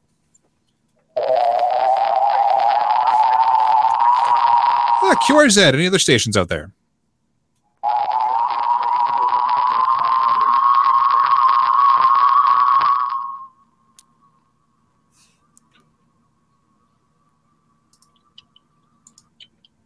All right, so I've just switched my transmit off here for a second. So we've heard from a couple of stations, and we've also seen the differences between location for myself and Scott, where he's been able to hear that station clear as a bell in the States, whereas for us, it completely faded off. It happens. It's something that happens with HF radio. It's an absolute pain because it tends to fade off exactly when you don't want it to, but it's something you learn to fight through. There are options on the radios that you can use to kind of help pull the signal up, kind of cut the noise down. It's all about learning how to use your radio and operate it. For this one here, especially hanging out around 7235, I just know in my area, I get that loud whine every once in a while, and it'll eventually go away, and then we can get back out to making contacts. You also heard me ask, and I didn't mention this Q code when I was doing my preamble there, a QTH. That is, what is your current location or your home location? So when I asked that station what his QTH was, I was just simply asking him, where are you right now? To kind of hear where he is, to give everybody kind of a geographical idea of where that station was coming in. So, and this is all things that I've learned along the way. I certainly wasn't throwing Q codes out at the beginning and being able to throw out signal reports and all that quickly. It takes time and practice to learn how to do this. And a lot of operators will help you as you go. This isn't something where you're just going to be transmitting right off the hop and throwing Q codes out and throwing call signs out and throwing signal reports out. Operators will help you, and you'll get a flow too. Everybody you'll see does things differently. Most will start with signal report, first name and location. Some will just give signal report. It all kind of depends on the operators. No set rule that it has to be like this, unless you're doing contests and such. But that's a different beast altogether. But let's have a listen here and see. So say I decided to get my license, and I passed the test, obviously, and someone says something, one of those quick QR codes, and I have no clue what the hell that means because it's my first day on the radio or whatever. Like, is it okay to just be like, look, I don't remember that. Like, what does that mean? And someone Absolutely. would probably just be like, this is what it means. Okay, sorry. I get that. And sometimes operators will throw Q codes out that I have no idea. And I will just say, I'm sorry, I don't know what that Q code means. Some operators, I'm not going to lie, will get nasty and start chirping at you. And that's when you just spin the dial and go somewhere else. 99% of them will say, yeah, no problem. This is what it means. And then they'll carry on, especially if you say I'm new and I'm just getting on the air, because they want you to stay. Right, because if you disappear and no new hams come in, the hobby disappears. Right, so 99% of them are very helpful. I've had one or two that have got pretty snippy with me, and then really it's like, okay, cool, man, and I just spin the dial, go to the next, and don't let them get to you because they're obviously just great fun at parties, right? So, okay, thank you. But it sounds like, we can try that again now. So I'm going to switch back over to transmit here, and we will continue on to see if we can make some more comment or some more contacts or comments. Okay. It is a frequency in use. Victor Echo 3, Echo Papa November.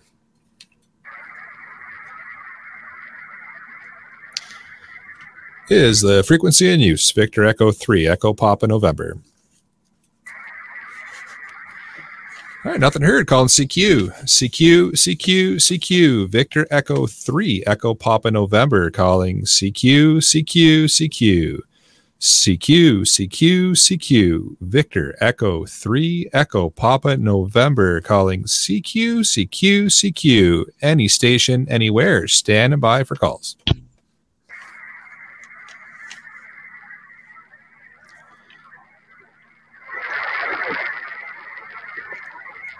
CQ. Victor Echo 3, Echo Papa November. Calling CQ. Victor Echo 3, Echo Papa November. Calling CQ. Victor Echo 3, Echo Papa November. Calling CQ. Any station, anywhere. Stand by for calls.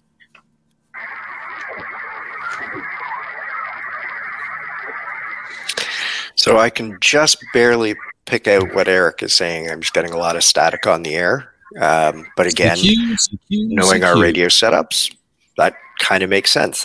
I'm probably too close to hear what he has to say. Melissa, to your comment about contests, they will publish contests, and the goal is to make lots of contacts. It's just a way of sort of scheduling lots of people to be on the air and sort of trying to make contacts with everyone else. So you have a little logbook and everyone's trying to make contacts. And it's kind of exciting and fun because a lot of people are on the air. So when Eric sends out a CQ, there's all sorts of people that are answering back, and you sort of fill up that map with all little pins where you're making contacts really quickly because so many people are booked that way. While Eric is talking about that, I'm going to talk about waterfall displays. So part of the reason that I put my radio up on broadcast right now is you can see this little graph showing. If you're just listening, it's sort of a long, basically line bar graph that is centered on whatever frequency my radio is tuned into, but off to either sides, it's looking at other frequencies. So you have a sense of if there's a busy frequency where something is going on, there's a spike higher in that line graph. So you can scroll the wheel along and adjust where you're tuned to. That spike there tells me there's something. It's a constant spike, so it's probably going to be a computer broadcast, versus where you see like a little spike jumping up because there's intermittent transmission of a voice. This was a feature that I was super interested in as a prepper, because you have a way of kind of looking around and seeing if anyone is on the air. You see a spike, so you can wander over and see if anything's happening there. So it's just a feature that some radios have that I happen to like. This particular one does 50,000 above and below. So that'd be sort of a 0.05 up and down from whatever frequency we're tuned into, so that you can see more of what's going on the air. And in a situation where you're looking for contacts, you can shop around a bit. One of the other interesting things is when you look back to the original Star Wars, a lot of the sound effects you could tell were ham radio, where they're just a little bit off frequency, and it sort of makes it kind of garbled, or some of the beeps. And I find it fascinating how, the Foley artists back then were probably just using ham radio to mimic poor radio communications. So yeah. So I'll tune back to our frequency and see if Eric has come up with anything. Nothing yet.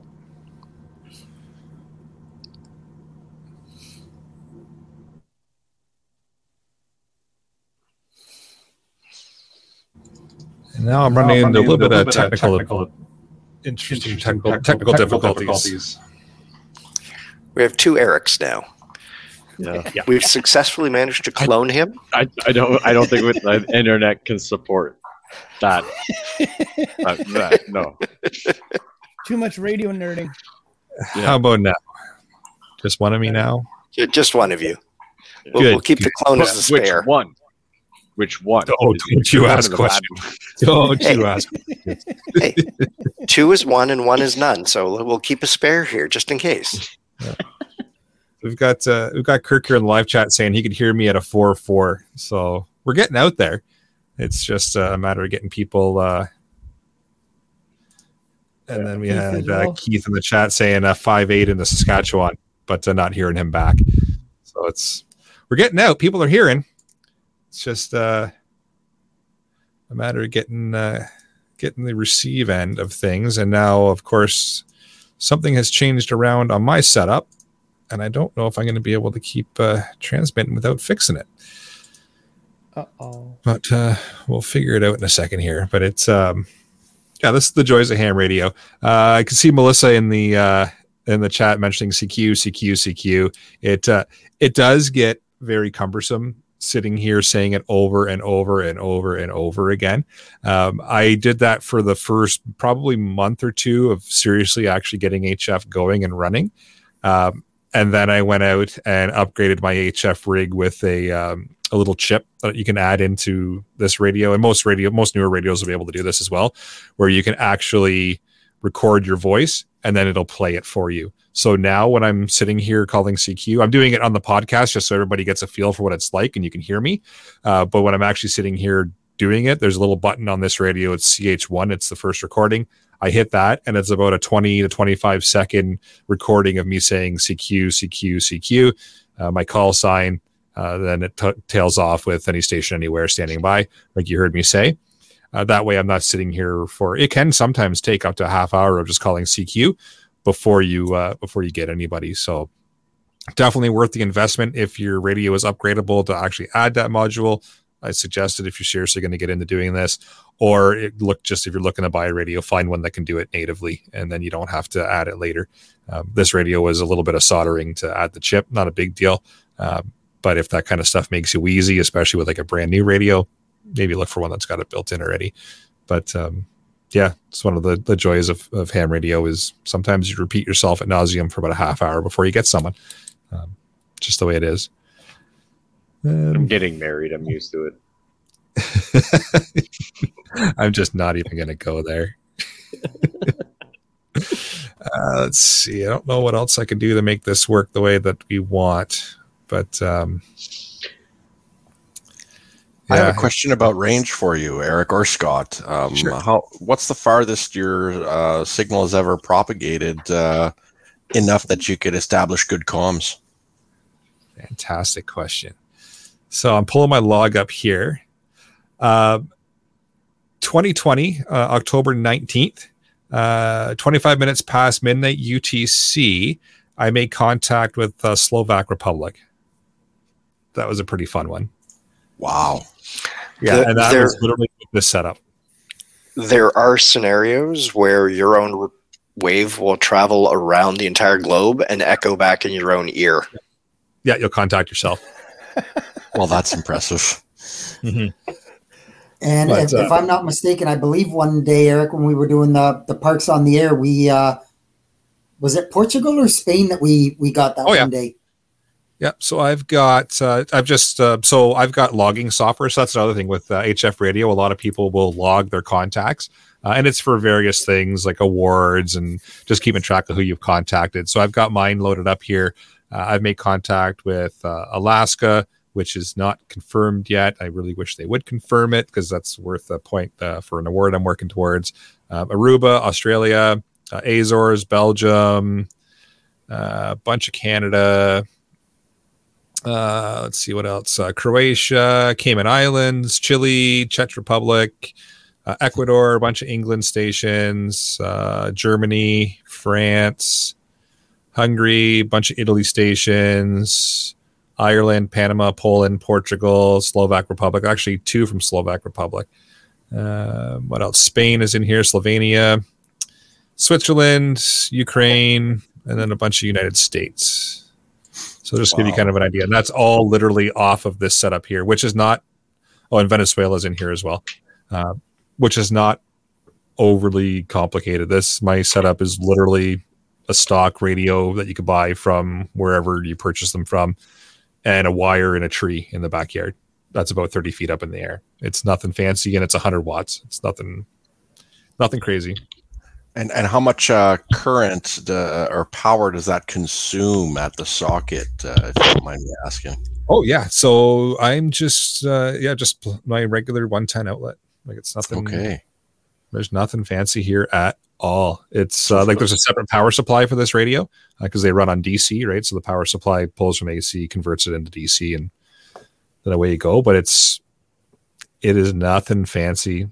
There's no amplification here, nothing like that. So it's very, very basic setup. You don't need, a lot of people think you need a really fancy setup with all these big amplifiers in order to make all these contacts around the world. You don't. It's literally 100-watt rig and a wire in a tree. And from a perspective, most radios run on 12 volts of DC or 13.6, which is what a car battery actually puts out for that exact reason, so that a radio system can just be sitting there with a big battery and run. Brilliant. Thank you, Scott. That was taking me to my next question then is, can an off-gridder like myself, who is also proposing to be mobile with his off-the-gridness, yes, I just invented that word. All of you English-speaking folks can cringe.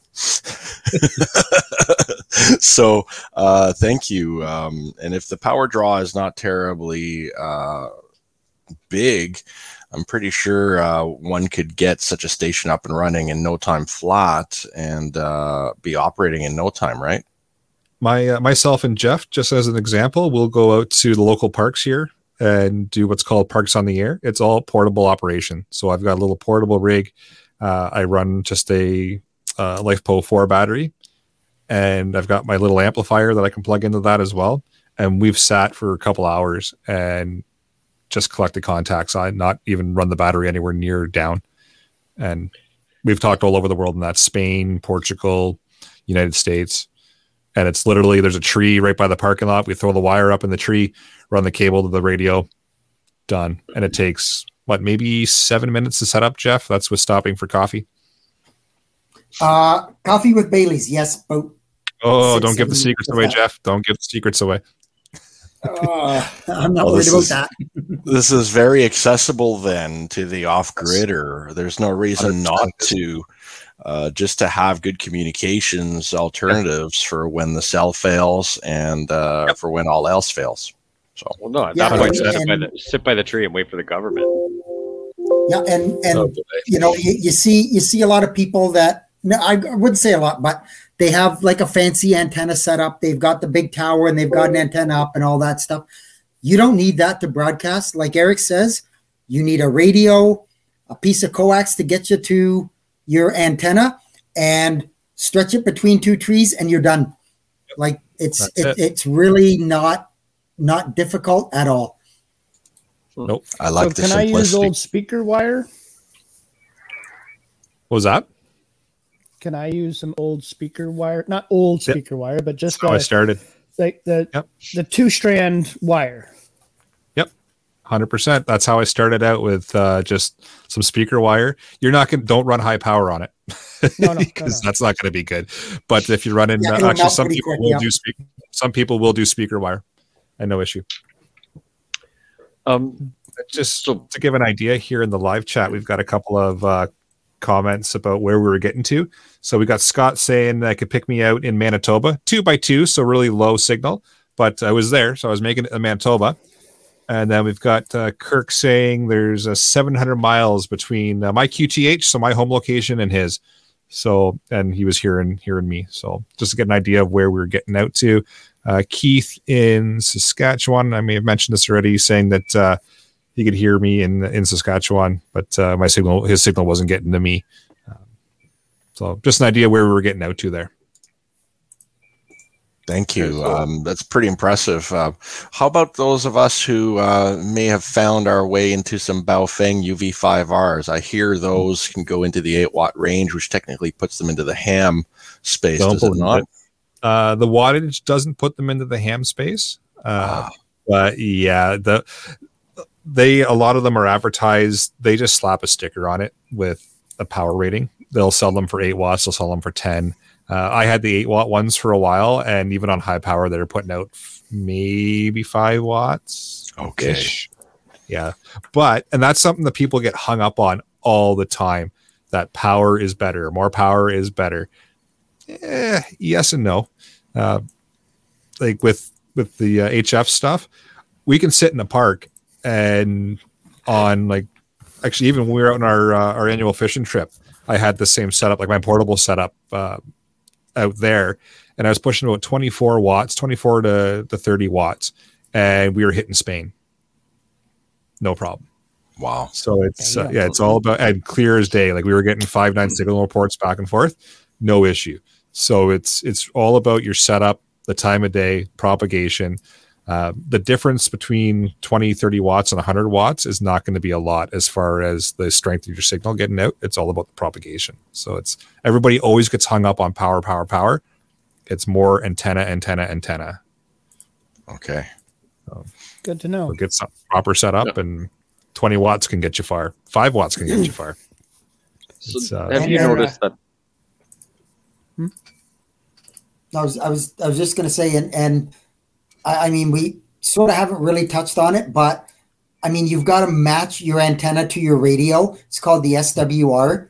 And the closer you can match your radio to your antenna gets you a much better signal, receiving and sending out. 100%. Yeah, SWR is a fun beast, and it will drive you nuts. But it's all about tuning your antenna. That's another ham radio argument that you'll get into with a bunch of people, as far as tune your radio, tune your antenna, don't tune your antenna. You know what? Do what feels right to you. It is what it is. I see Blizzard FPV in the chat asking 24 watts. How much money? Selfless or shameless self promotion here. there is a link to a 20-watt radio that I happen to sell. So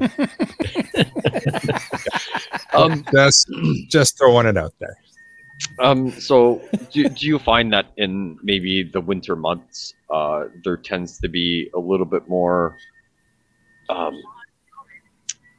volume on the ham compared to the nicer things where people may be more inside and like, okay, my stuff works. And then when the nice weather comes around, and they're doing stuff with the family, going up to the cottage, and doing this, that. So do you find that influx in, potential time of year or, in a blizzard that there may be a few extra people online in comparison to normal?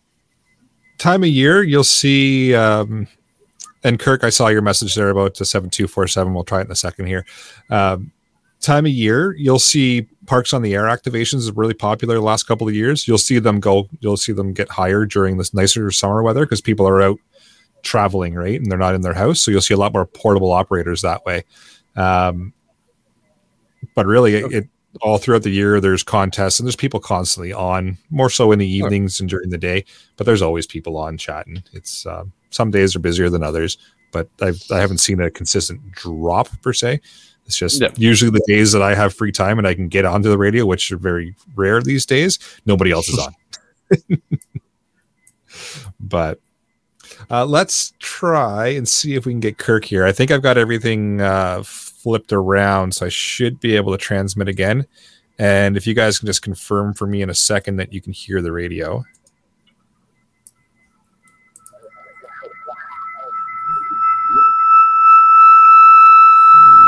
That's not good.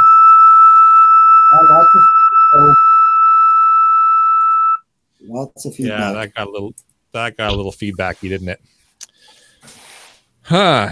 Yep. I don't know why that is. Yeah. So technical troubles all of a sudden. The joys of doing this live. It was working beautifully, and then things switched around. What if I do this one? Okay, let's try this again, and let's see if we can. Apologies if it does feedback again, and let me know if you can hear the radio. Anything? Oh, two me's. You. Two yous. Twos of yous. Hear you. You're two of you, yeah. Oh, this is a lot of fun. Like I said, it's either going to go really well or it's going to fall apart. So far, I think it's gone well. So at least we hit. Let's see if I do this one. I think this is the one I did last time, and we got feedback. Okay, I'll try it again, and I'll kill the feedback real quick if we get feedback. Oh, two me's. Two's yous. Two's me's.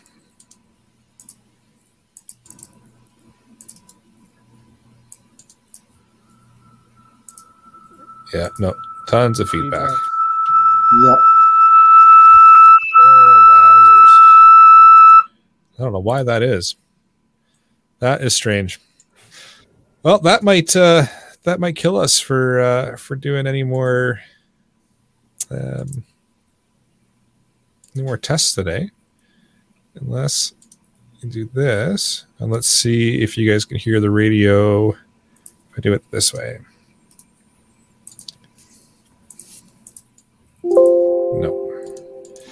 Nope. Well, I'm not going to troubleshoot it live anymore. Unfortunately, it's not going to work. But it is what it is. Mm-hmm. Do we have any other questions? It did work, and people got to hear what it's going to sound like and how things kind of work. And I would call it a success for sure. 100%. Yeah. At least it worked for a little bit there, and I don't know what changed. The joys of technology, something flipped in when one of my settings here. I'm running multiple programs. For those that can't see my screen, I'm piping the audio through to you guys through one program, and then I got to pipe the audio through my mic through the rig for another program. So one of them is not too happy for whatever reason. I don't know, but I will definitely, looking at the live viewers for this show, I will definitely do another one like this. It seems to be pretty popular. We started up around 20 to 22, which is pretty close to a record for us. So I'm guessing it's a popular topic. So we should. Well, I do have a question for you, Eric. Oh, yeah. Seeing as this is so popular, and same thing for Scott or Jeff, whoever is on this call that's been taking the courses or written the exams. What's the math load for those of us who haven't done serious math in 20 some years? 1 + 1 is like 17 in my world. So if I can do it, you'll be fine. I don't remember there being too much math. Yeah, it's not bad at all. I mean, it's more just understanding the big concepts of how radio waves travel around the world and being polite so you're not causing interference on other people's frequencies. Good, because I started getting a little intimidated just opening the book and going through like chapters 1 and 2. That was, oh my God. I started getting flabbergasted and flustered there. And to have that question answered, I'm feeling a lot better now. And to make life maybe a little bit easier for people, I'm working through my my Morse code certification. Once I'm able to get that added onto my license, then I can actually do proctoring for exams. So I'll put that out to people once it's a possibility. Maybe it just makes your life a little bit easier to have a familiar face on the other end when you're writing the exam versus someone you don't know. Yeah. But I'll open that up to people as well once I get to that stage. I'm not there yet. I still got to pass that proficiency for the Morse code, which is only 5 words a minute. It's not bad, but takes time to learn. What do we do to help? Yeah. We start talking in Morse code, Brad. I'll get you in touch with someone that used to do 45 words a minute. Yeah. Oh, good. Perfect. We just got to take 40 words a minute down to 5 and we'll be good to go. Yeah. Any other questions from the panel or the live chat? No, I'll just say it was kind of cool, and thank you. Yeah, it was just nice to see, because the ham thing was always curious to me, but I have the attention span of a squirrel sometimes. But to actually see and understand a little bit, and visually see, okay, change the frequencies and that, and then get a little bit has got me a little more intrigued. So it's much appreciated. Awesome. That was kind of my hopes for this episode, is just kind of demystify what it sounds like and what it's all about there. What I can do as well, if people are interested in the Discord, we tested this out about a year or so ago. We can hop into the Discord and do this as well. It's actually a lot easier to set up in Discord than it is to set up. It's literally two mouse clicks and I have everything done, and I don't have to worry about having 4 or 5 different programs piping stuff around. So if people are interested, send me an email. I can even do one-on-one meetings with people in the Discord. We can get a group together if we want. If you want to try and just do some contacts, if you're new to ham radio and you've got a rig and you're just nervous about getting out on the air and you want to practice a bit, shoot me a message in the Discord, flip me an email, feedback@prepperpodcast.ca. We're also trying to organize a preppers net, being NVIS. So if you check out, was it episode 195, we did NVIS. We're trying to do that for local comms and get something going where once a week or once every other week, whichever we kind of designate, we'll have a net controller, and we'll just do some check-ins with everybody to see everybody, what's going on. You want to talk about anything preparedness related, that kind of thing, and get people on the air chatting. So we're going to start rolling that out shortly. There's a group of us in Ontario that are all kind of in the prepper world or prepper landscape, and we're talking about getting that set up. So stay tuned for that with all the free time I have, that is. So we'll get it to work eventually. But NVIS is going to be more fun in the summer anyway. It will be, yeah, because you can sit on the back deck with a beer. It'll be great. Or a whiskey or a rum. Or a whiskey or whatever, yeah. Yeah, I saw that, Kurt. But they will antenna. Actually, yes, we're going to do an episode where we take random preparedness items and see if they will antenna. I think that'll this one? Yeah. Yeah, we'll see if that will. Yeah, we'll see if that will antenna. Which is custom made. That has a pretty slick looking logo on it. Yeah, and we figured it out how to get it a little better centered. We figured it out tonight. Unfortunately, not on that one, but we're figuring it out, buddy. Fantastic. I like it. Good. Looking good. All right. Any other questions in the live chat for this ham radio nerd stuff? Ballpark. If you want to get into it and get not top of the line, something efficient, whatever. What would be your give or take startup costs on getting yourself a rig and antenna and something to at least start transmitting? Fantastic question there. Yep. So my setup here, and again, this is my first HF radio. Technically the 5105 was the first one I bought because it just looked fancy and transportable. I learned later on it's not going to actually do what I want until I got into Parks in the Air. But anyways, this is my first actual radio that I used for a while, the Kenwood TS590. Bought it secondhand, like I mentioned. Got it off of OnTARS, which is an Ontario ham radio site. They do all kinds of stuff. They've got a buy-sell swap page. Shortwave listener was selling it. It cost me $800 cash, and that was shipped to the door. So he shipped it to me, $800. It's been a fantastic radio. The antenna that I have out in the back was about 200 and change. I've gone through a couple of antenna setups since getting set up. First one I put up was an NFED, and it was about 150. I put up a G5RV. It was $65. I bought it used. You can get a lot of stuff used, and I think I mentioned this in a couple of the ham radio episodes that we've done. A lot of the stuff that you purchase used is going to be well maintained, well looked after, because ham operators tend to take pride in their equipment. This, for example, my Kenwood, when I say this, and I'm pointing down, my radios right here. The Kenwood came with the original box, original receipt, the original power cable, original microphone, all that kind of stuff. And the guy had manual, the whole everything. The operator manual, everything. It was as if I just got it from the store. And that was from the gentleman that had bought it from the store like 10, 15 years ago. So, and you see a lot of that on the buy sell swap sites. They will say manual, box, everything is yours. So nice. There is some great pride kept in these devices that operators have. So not to say there aren't a few out there that will try to scam you. So obviously still pay attention to the ad, pay attention to the person, and do your typical checks that you're going to do before you buy something online. But most of my stuff's all been secondhand. So I'd budget around $1,000-$1,500 to get started in HF. And okay, that's not that bad. That's not I have terrible. a follow-up question. Go for it. So certain machines, like in the computer world, we know that if I buy a 10-year-old server, it's probably going to be a little old and moldy and not going to be able to handle certain kinds of modern workloads, right? So is it the same with older radios? Yeah, great question. So some of the older radios, if you buy them, they won't do digital modes natively. So if you're going to want to get into digital, you're going to want to send like WinLink, so email over HF, or you want to get into FT8 like we talked about, or Vera AC, or any of those kind of things that we heard at the beginning. They might not do those natively. You can buy add-on cards and such that will let you do it. But if that's something you want to get into, look for a radio that has a built-in sound card already that will allow you to do it. So like this TS590, just sheer luck. I had no idea what I wanted to get into when I picked this thing up. I just saw it. It was in my price range. It was, looked like a decent setup.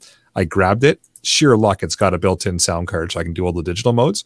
But that was one thing where I went, okay, thank goodness that it has it, because if not, I'd be out more money getting an interface to allow me to do digital. I don't do a lot of digital, but I do play around a little bit with WinLink and FT8 and such, and sometimes. So do research, just figure out exactly what you want to do. If you want to do digital, get the sound card, but older equipment still works. And I've actually talked to a lot of hams that will mention having an older radio makes it repairable yourself. Right? Music to my ears.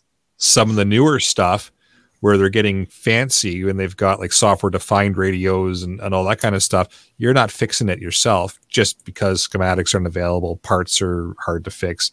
The older stuff, like my Kenwood here, like I said, I popped it open and I added those 2 extra modules to it myself. Soldered a couple of chips on the board. Done. Didn't have to send it to anybody.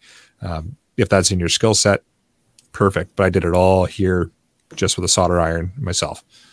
So there's that as well. And you can get into some really old stuff that runs off of tubes.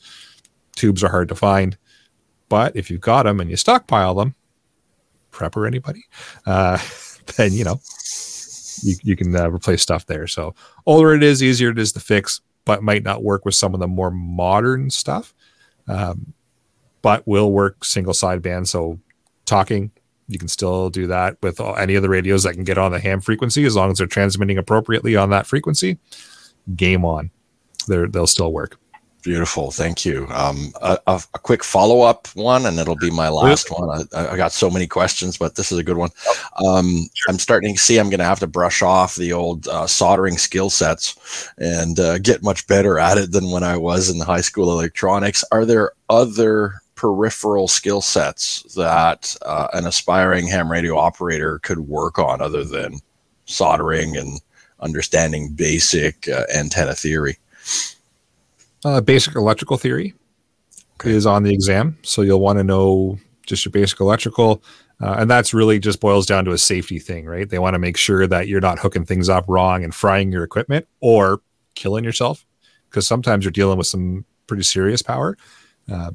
So yeah, basic electrical theory is definitely something you're going to want to be familiar with. And really beyond that is mic fright is something you might want to work on, because a lot of hams will get a radio and then go, I don't want to say anything. Maybe tomorrow. I'll transmit tomorrow. Right. So that's another thing to work through, is just getting over that fear of talking into a microphone out into the void. And it takes time. That's why I always offer anybody, like when I'm doing like these shows here, or anybody I'm talking to, I always offer, if you want to hop on a video chat or on the phone or whatever, and just do a couple of contacts between the two of us, a friendly face, somebody that you at least feel like you know already from watching 200 podcasts or whatever, let's just hop on and do a quick contact that way, right? Kind of get the mic right out, and then get you transmitting. But those are two other things that I would say you should. 200 next week. It also really helps when you have a FaceTime or video chat going, conversation, phone, doesn't matter, where you have some alternate communication, so you can troubleshoot both ends of the conversation and try and make the contact you're intending. Oh, that's a great point. I'm a huge fan of working with your people networks and relying on them. And there's just another example of it there. So thanks for that, Scott. That's brilliant. And Unger in the live chat's just asking if I want to know what my radio is new, because he's pulled it up on Radio World. This radio is actually discontinued. So the one you're looking at on Radio World is the 590S. No, TS, sorry. But I'm still curious. I think it's in around like the 1500 mark, if I remember correctly. But yeah, that's why I buy used. And there's nothing wrong with buying used equipment. Like I said, most of it is well maintained and looked after. So, and the frequencies haven't changed over the decades. They're still the same frequencies. So mine was also used and came in the original box with the original manual. Everything except the power cable, because the guy sort of had that in his as his set.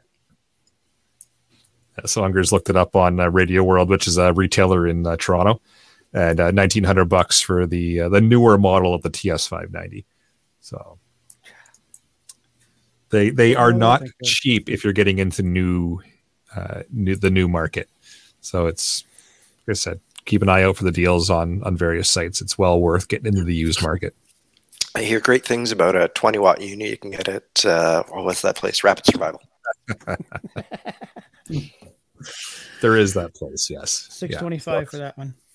Yeah, so for those that are wondering, that's the Zygu G90 is one that I carry. I do happen to have two of them in stock, but that's a little 20-watt radio that is portable and runs off of a battery. So there's no internal battery, but it is a fantastic little portable radio. Yes, it's a Chinese radio. Some people will curse and swear about that, but I've run the Zygu stuff, and it's it's a little flaky here and there for some of the software. The G90, I've heard, I haven't used it personally myself, but I've heard that software is pretty rock solid. But I've been happy with my Zygu stuff, so I wouldn't ever suggest anybody new in ham radio start out with a 20-watt radio. It just gets frustrating. If you're trying to make contacts, on lower power, start out with something that's at least 100 watts. Starting out with the 20, you might actually, like right now, we're getting into a really good solar cycle. So you may, yes, make a lot of contacts with it. You might not. So start out with the 100 watts. And then later on, if you want to get into the more portable stuff, then drop down to what we would call QRP or low power radio. But yeah, I wouldn't start out with it. Oh, that looks like at least it's got a metal frame. I might be able to do some cool stuff with that. That is true. Yeah. Or casing, I should say. Maybe not frame, but metal casing. Nice. That's definitely... Yeah. Any other questions? Comments? No. Concerns about ham radio? No more questions because it's already starting to cost me too much. But quick comments. Yeah, thank you very much for the quick absolutely troubleshooting last night, which helped for tonight and everything. And yeah, just the curiosity of how all of it works and realizing it's. I felt like I was during the Cold War, or like I was a secret spy trying to intercept a message to win the battle or something. So it was cool. It's much appreciated for the help, guys. Thank you. Well, thank you, gentlemen, for helping me out last night and getting this sorted out, because without you guys, I wouldn't have known if it was going to work. And then we would have showed up tonight just going cross our fingers. To throw out there the whole hearing different transmissions, just to go down the rabbit hole, because we're here. There are pirate radio stations that you can listen to as well. And if that's a thing you want to do, they hang out usually just below 40 meters where we were playing today. And they'll do all kinds of fun stuff. They'll play music. There'll be DJs that come on the odd time and identify themselves with fun names, whatever. And they'll also send slow scan TV, so SSTV, which you can decode. It's a digital thing, so you can decode it on your computer or on your phone. And it's literally a picture. So there's one, was it Outhouse Radio? And they send fun SSTV images. I'll leave it there. But it's kind of cool stuff like that, right? So if you're into that sort of thing, or you're bored one night and you want to scan around just under 40 meters, you can pick up some cool pirate radio stations.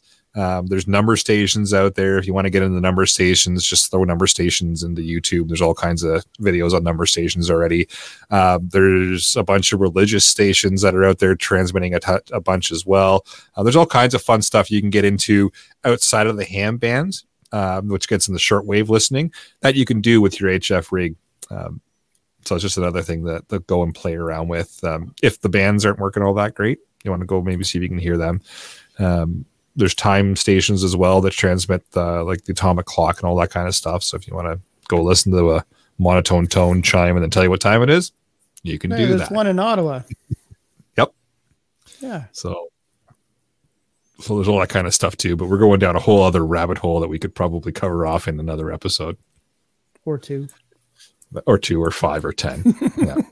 Yeah. If you Google HF Underground, it'll show. That's a pretty popular site that lists all the current pirate radio stations. People will actually log in there and post what they can hear, the frequency, all the settings that you have to put in your radio to hear them, and what time they were hearing the station at, and then you can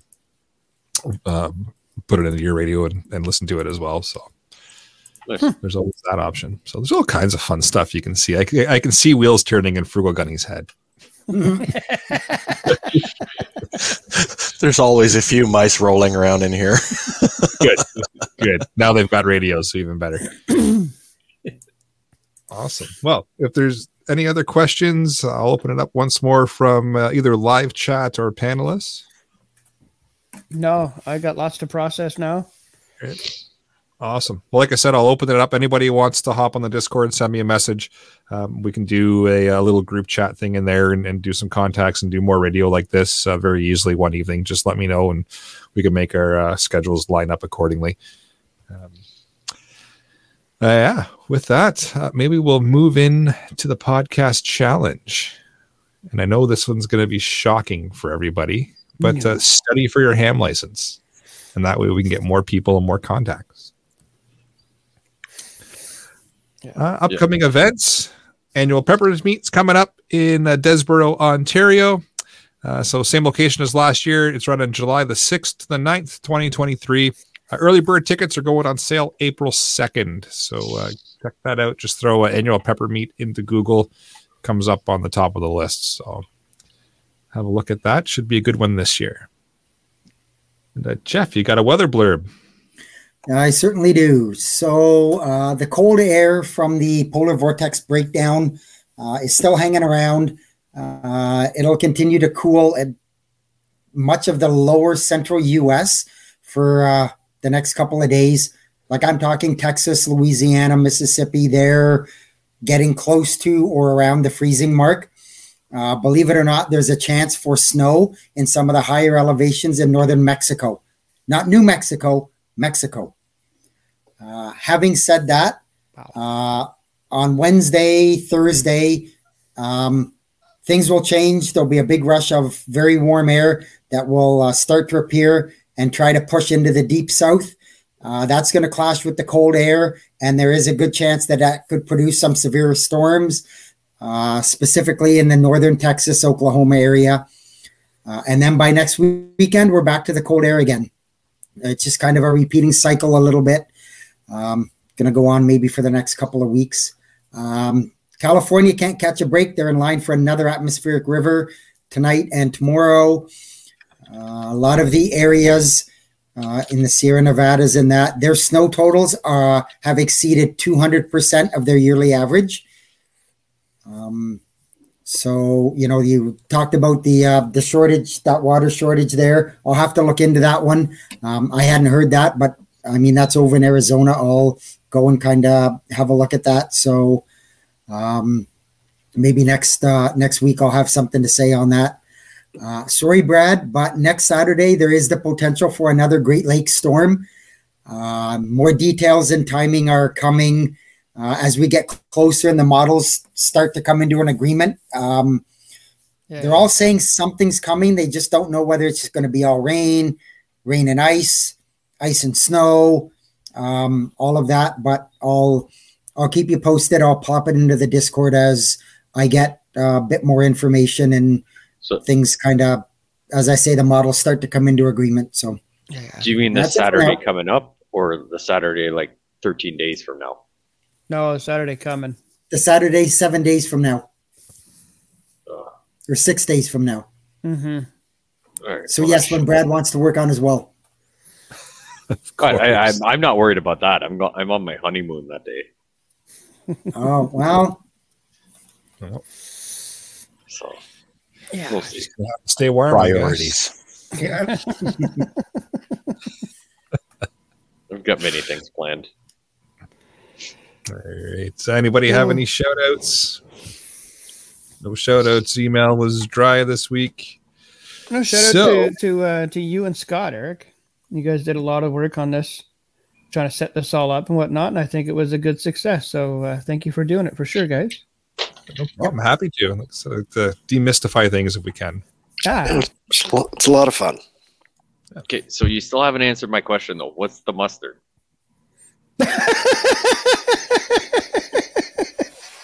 Classic French's. You can get it anywhere. Stores well. Stock up now. Dijon is great if you want to go down that road. I'm just going to go with any kind of smoky mustard because electronics run on smoke. And if you let the smoke out, it's done. I once had a German mustard with bacon in it, and it was heavenly. So mustard with bacon in it. There you have it. Yeah. Heck yeah. Nice. I like it. So before we kind of plug out and do the outro and that, do we want to have a quick throw out to the people out there what we're going to do for next week? Yeah, we can. Sure. Yeah. Episode number 200 is coming up on Sunday. Mm-hmm. So what we want to do is do similar to episode 100. We're going to open up the panel here. The panel is always open for people to come join, but we figured we'd open it up, let people come and go as they please. Obviously, if you start going offside, you're going to get kicked, but you know what? It is what it is. But we'll open it up to people. Come on in, let's have a roundtable chat about just preparedness. Maybe mention your favorite episode or favorite moments from various episodes up to number 200. And we're just going to open it up and do a roundtable chat with everybody. I know that probably one of the favorite ones is going to be Alan's Rage Quit. We'll just put that out there. For sure. My fucking favorite. But we have 200 episodes to pull from. So we're just going to open it up to a good roundtable chat with panelists, viewers. If you don't want to come on the panel, you don't have to. You can do it in the live chat, obviously. Or if you don't want to use your webcam when you're on, you can just come on audio like Scott does. It's no problem at all. So we'll leave that kind of open. And I'm going to push that out to the Discord as well, because I see we've dropped down quite a bit from viewers here. And I don't expect everybody to listen for 2 hours and 20 minutes. So also, maybe we'll put this out there that there might be a specific new prize for someone that wants to participate, send some feedback in, something special or whatever. So everybody that comes on and may have send an email or something, maybe we can do a little bit of a draw for some stuff. Well, there you don't know what it is yet. I mean, you guys know what it is, but nobody else does. Yeah. Cool. We're doing a draw. There you go. That'll get people in. Awesome. There you go. Yeah, free shit always gets some people in. Oh yeah, Absolutely. Yeah, we haven't done a giveaway in quite a while, so it's good. I think the last one was the first aid book there. So cool. Yeah. Dr. Nice Bones. giveaway. Dr. Bones. Yeah. Yeah. That was Cool. a while back. All right. Well, with that, then I'll bring episode number 199 of the Canadian Prepper Podcast to an end. You can find the podcast on iTunes, Podbean, Spotify, apparently HF tonight, or your favorite podcast app.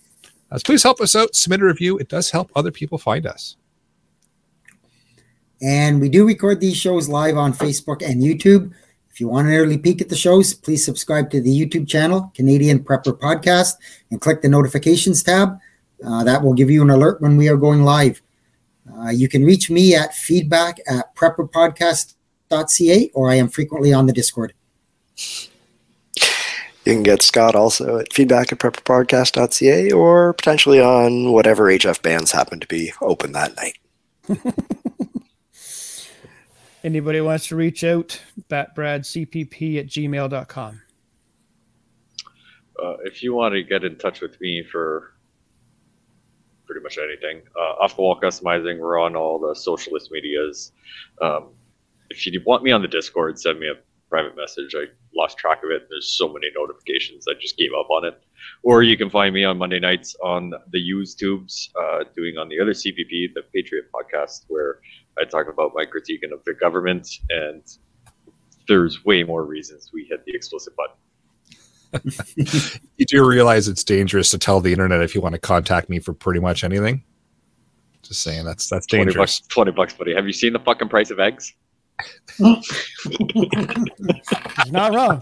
I can't grow fucking chicken. I can't have chickens. I gotta find eggs somewhere, buddy. Jeez. YouTube, it was fun. We'll see you on tour next week.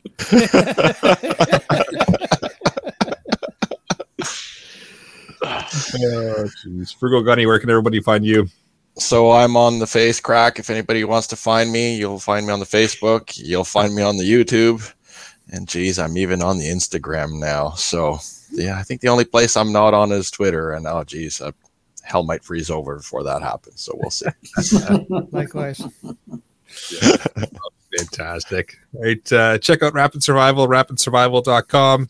There might be some HF radios there. You can also get me on the live chat and feedback@prepperpodcast.ca. So thanks for joining us. Until next time, be prepared, stay safe, and keep learning.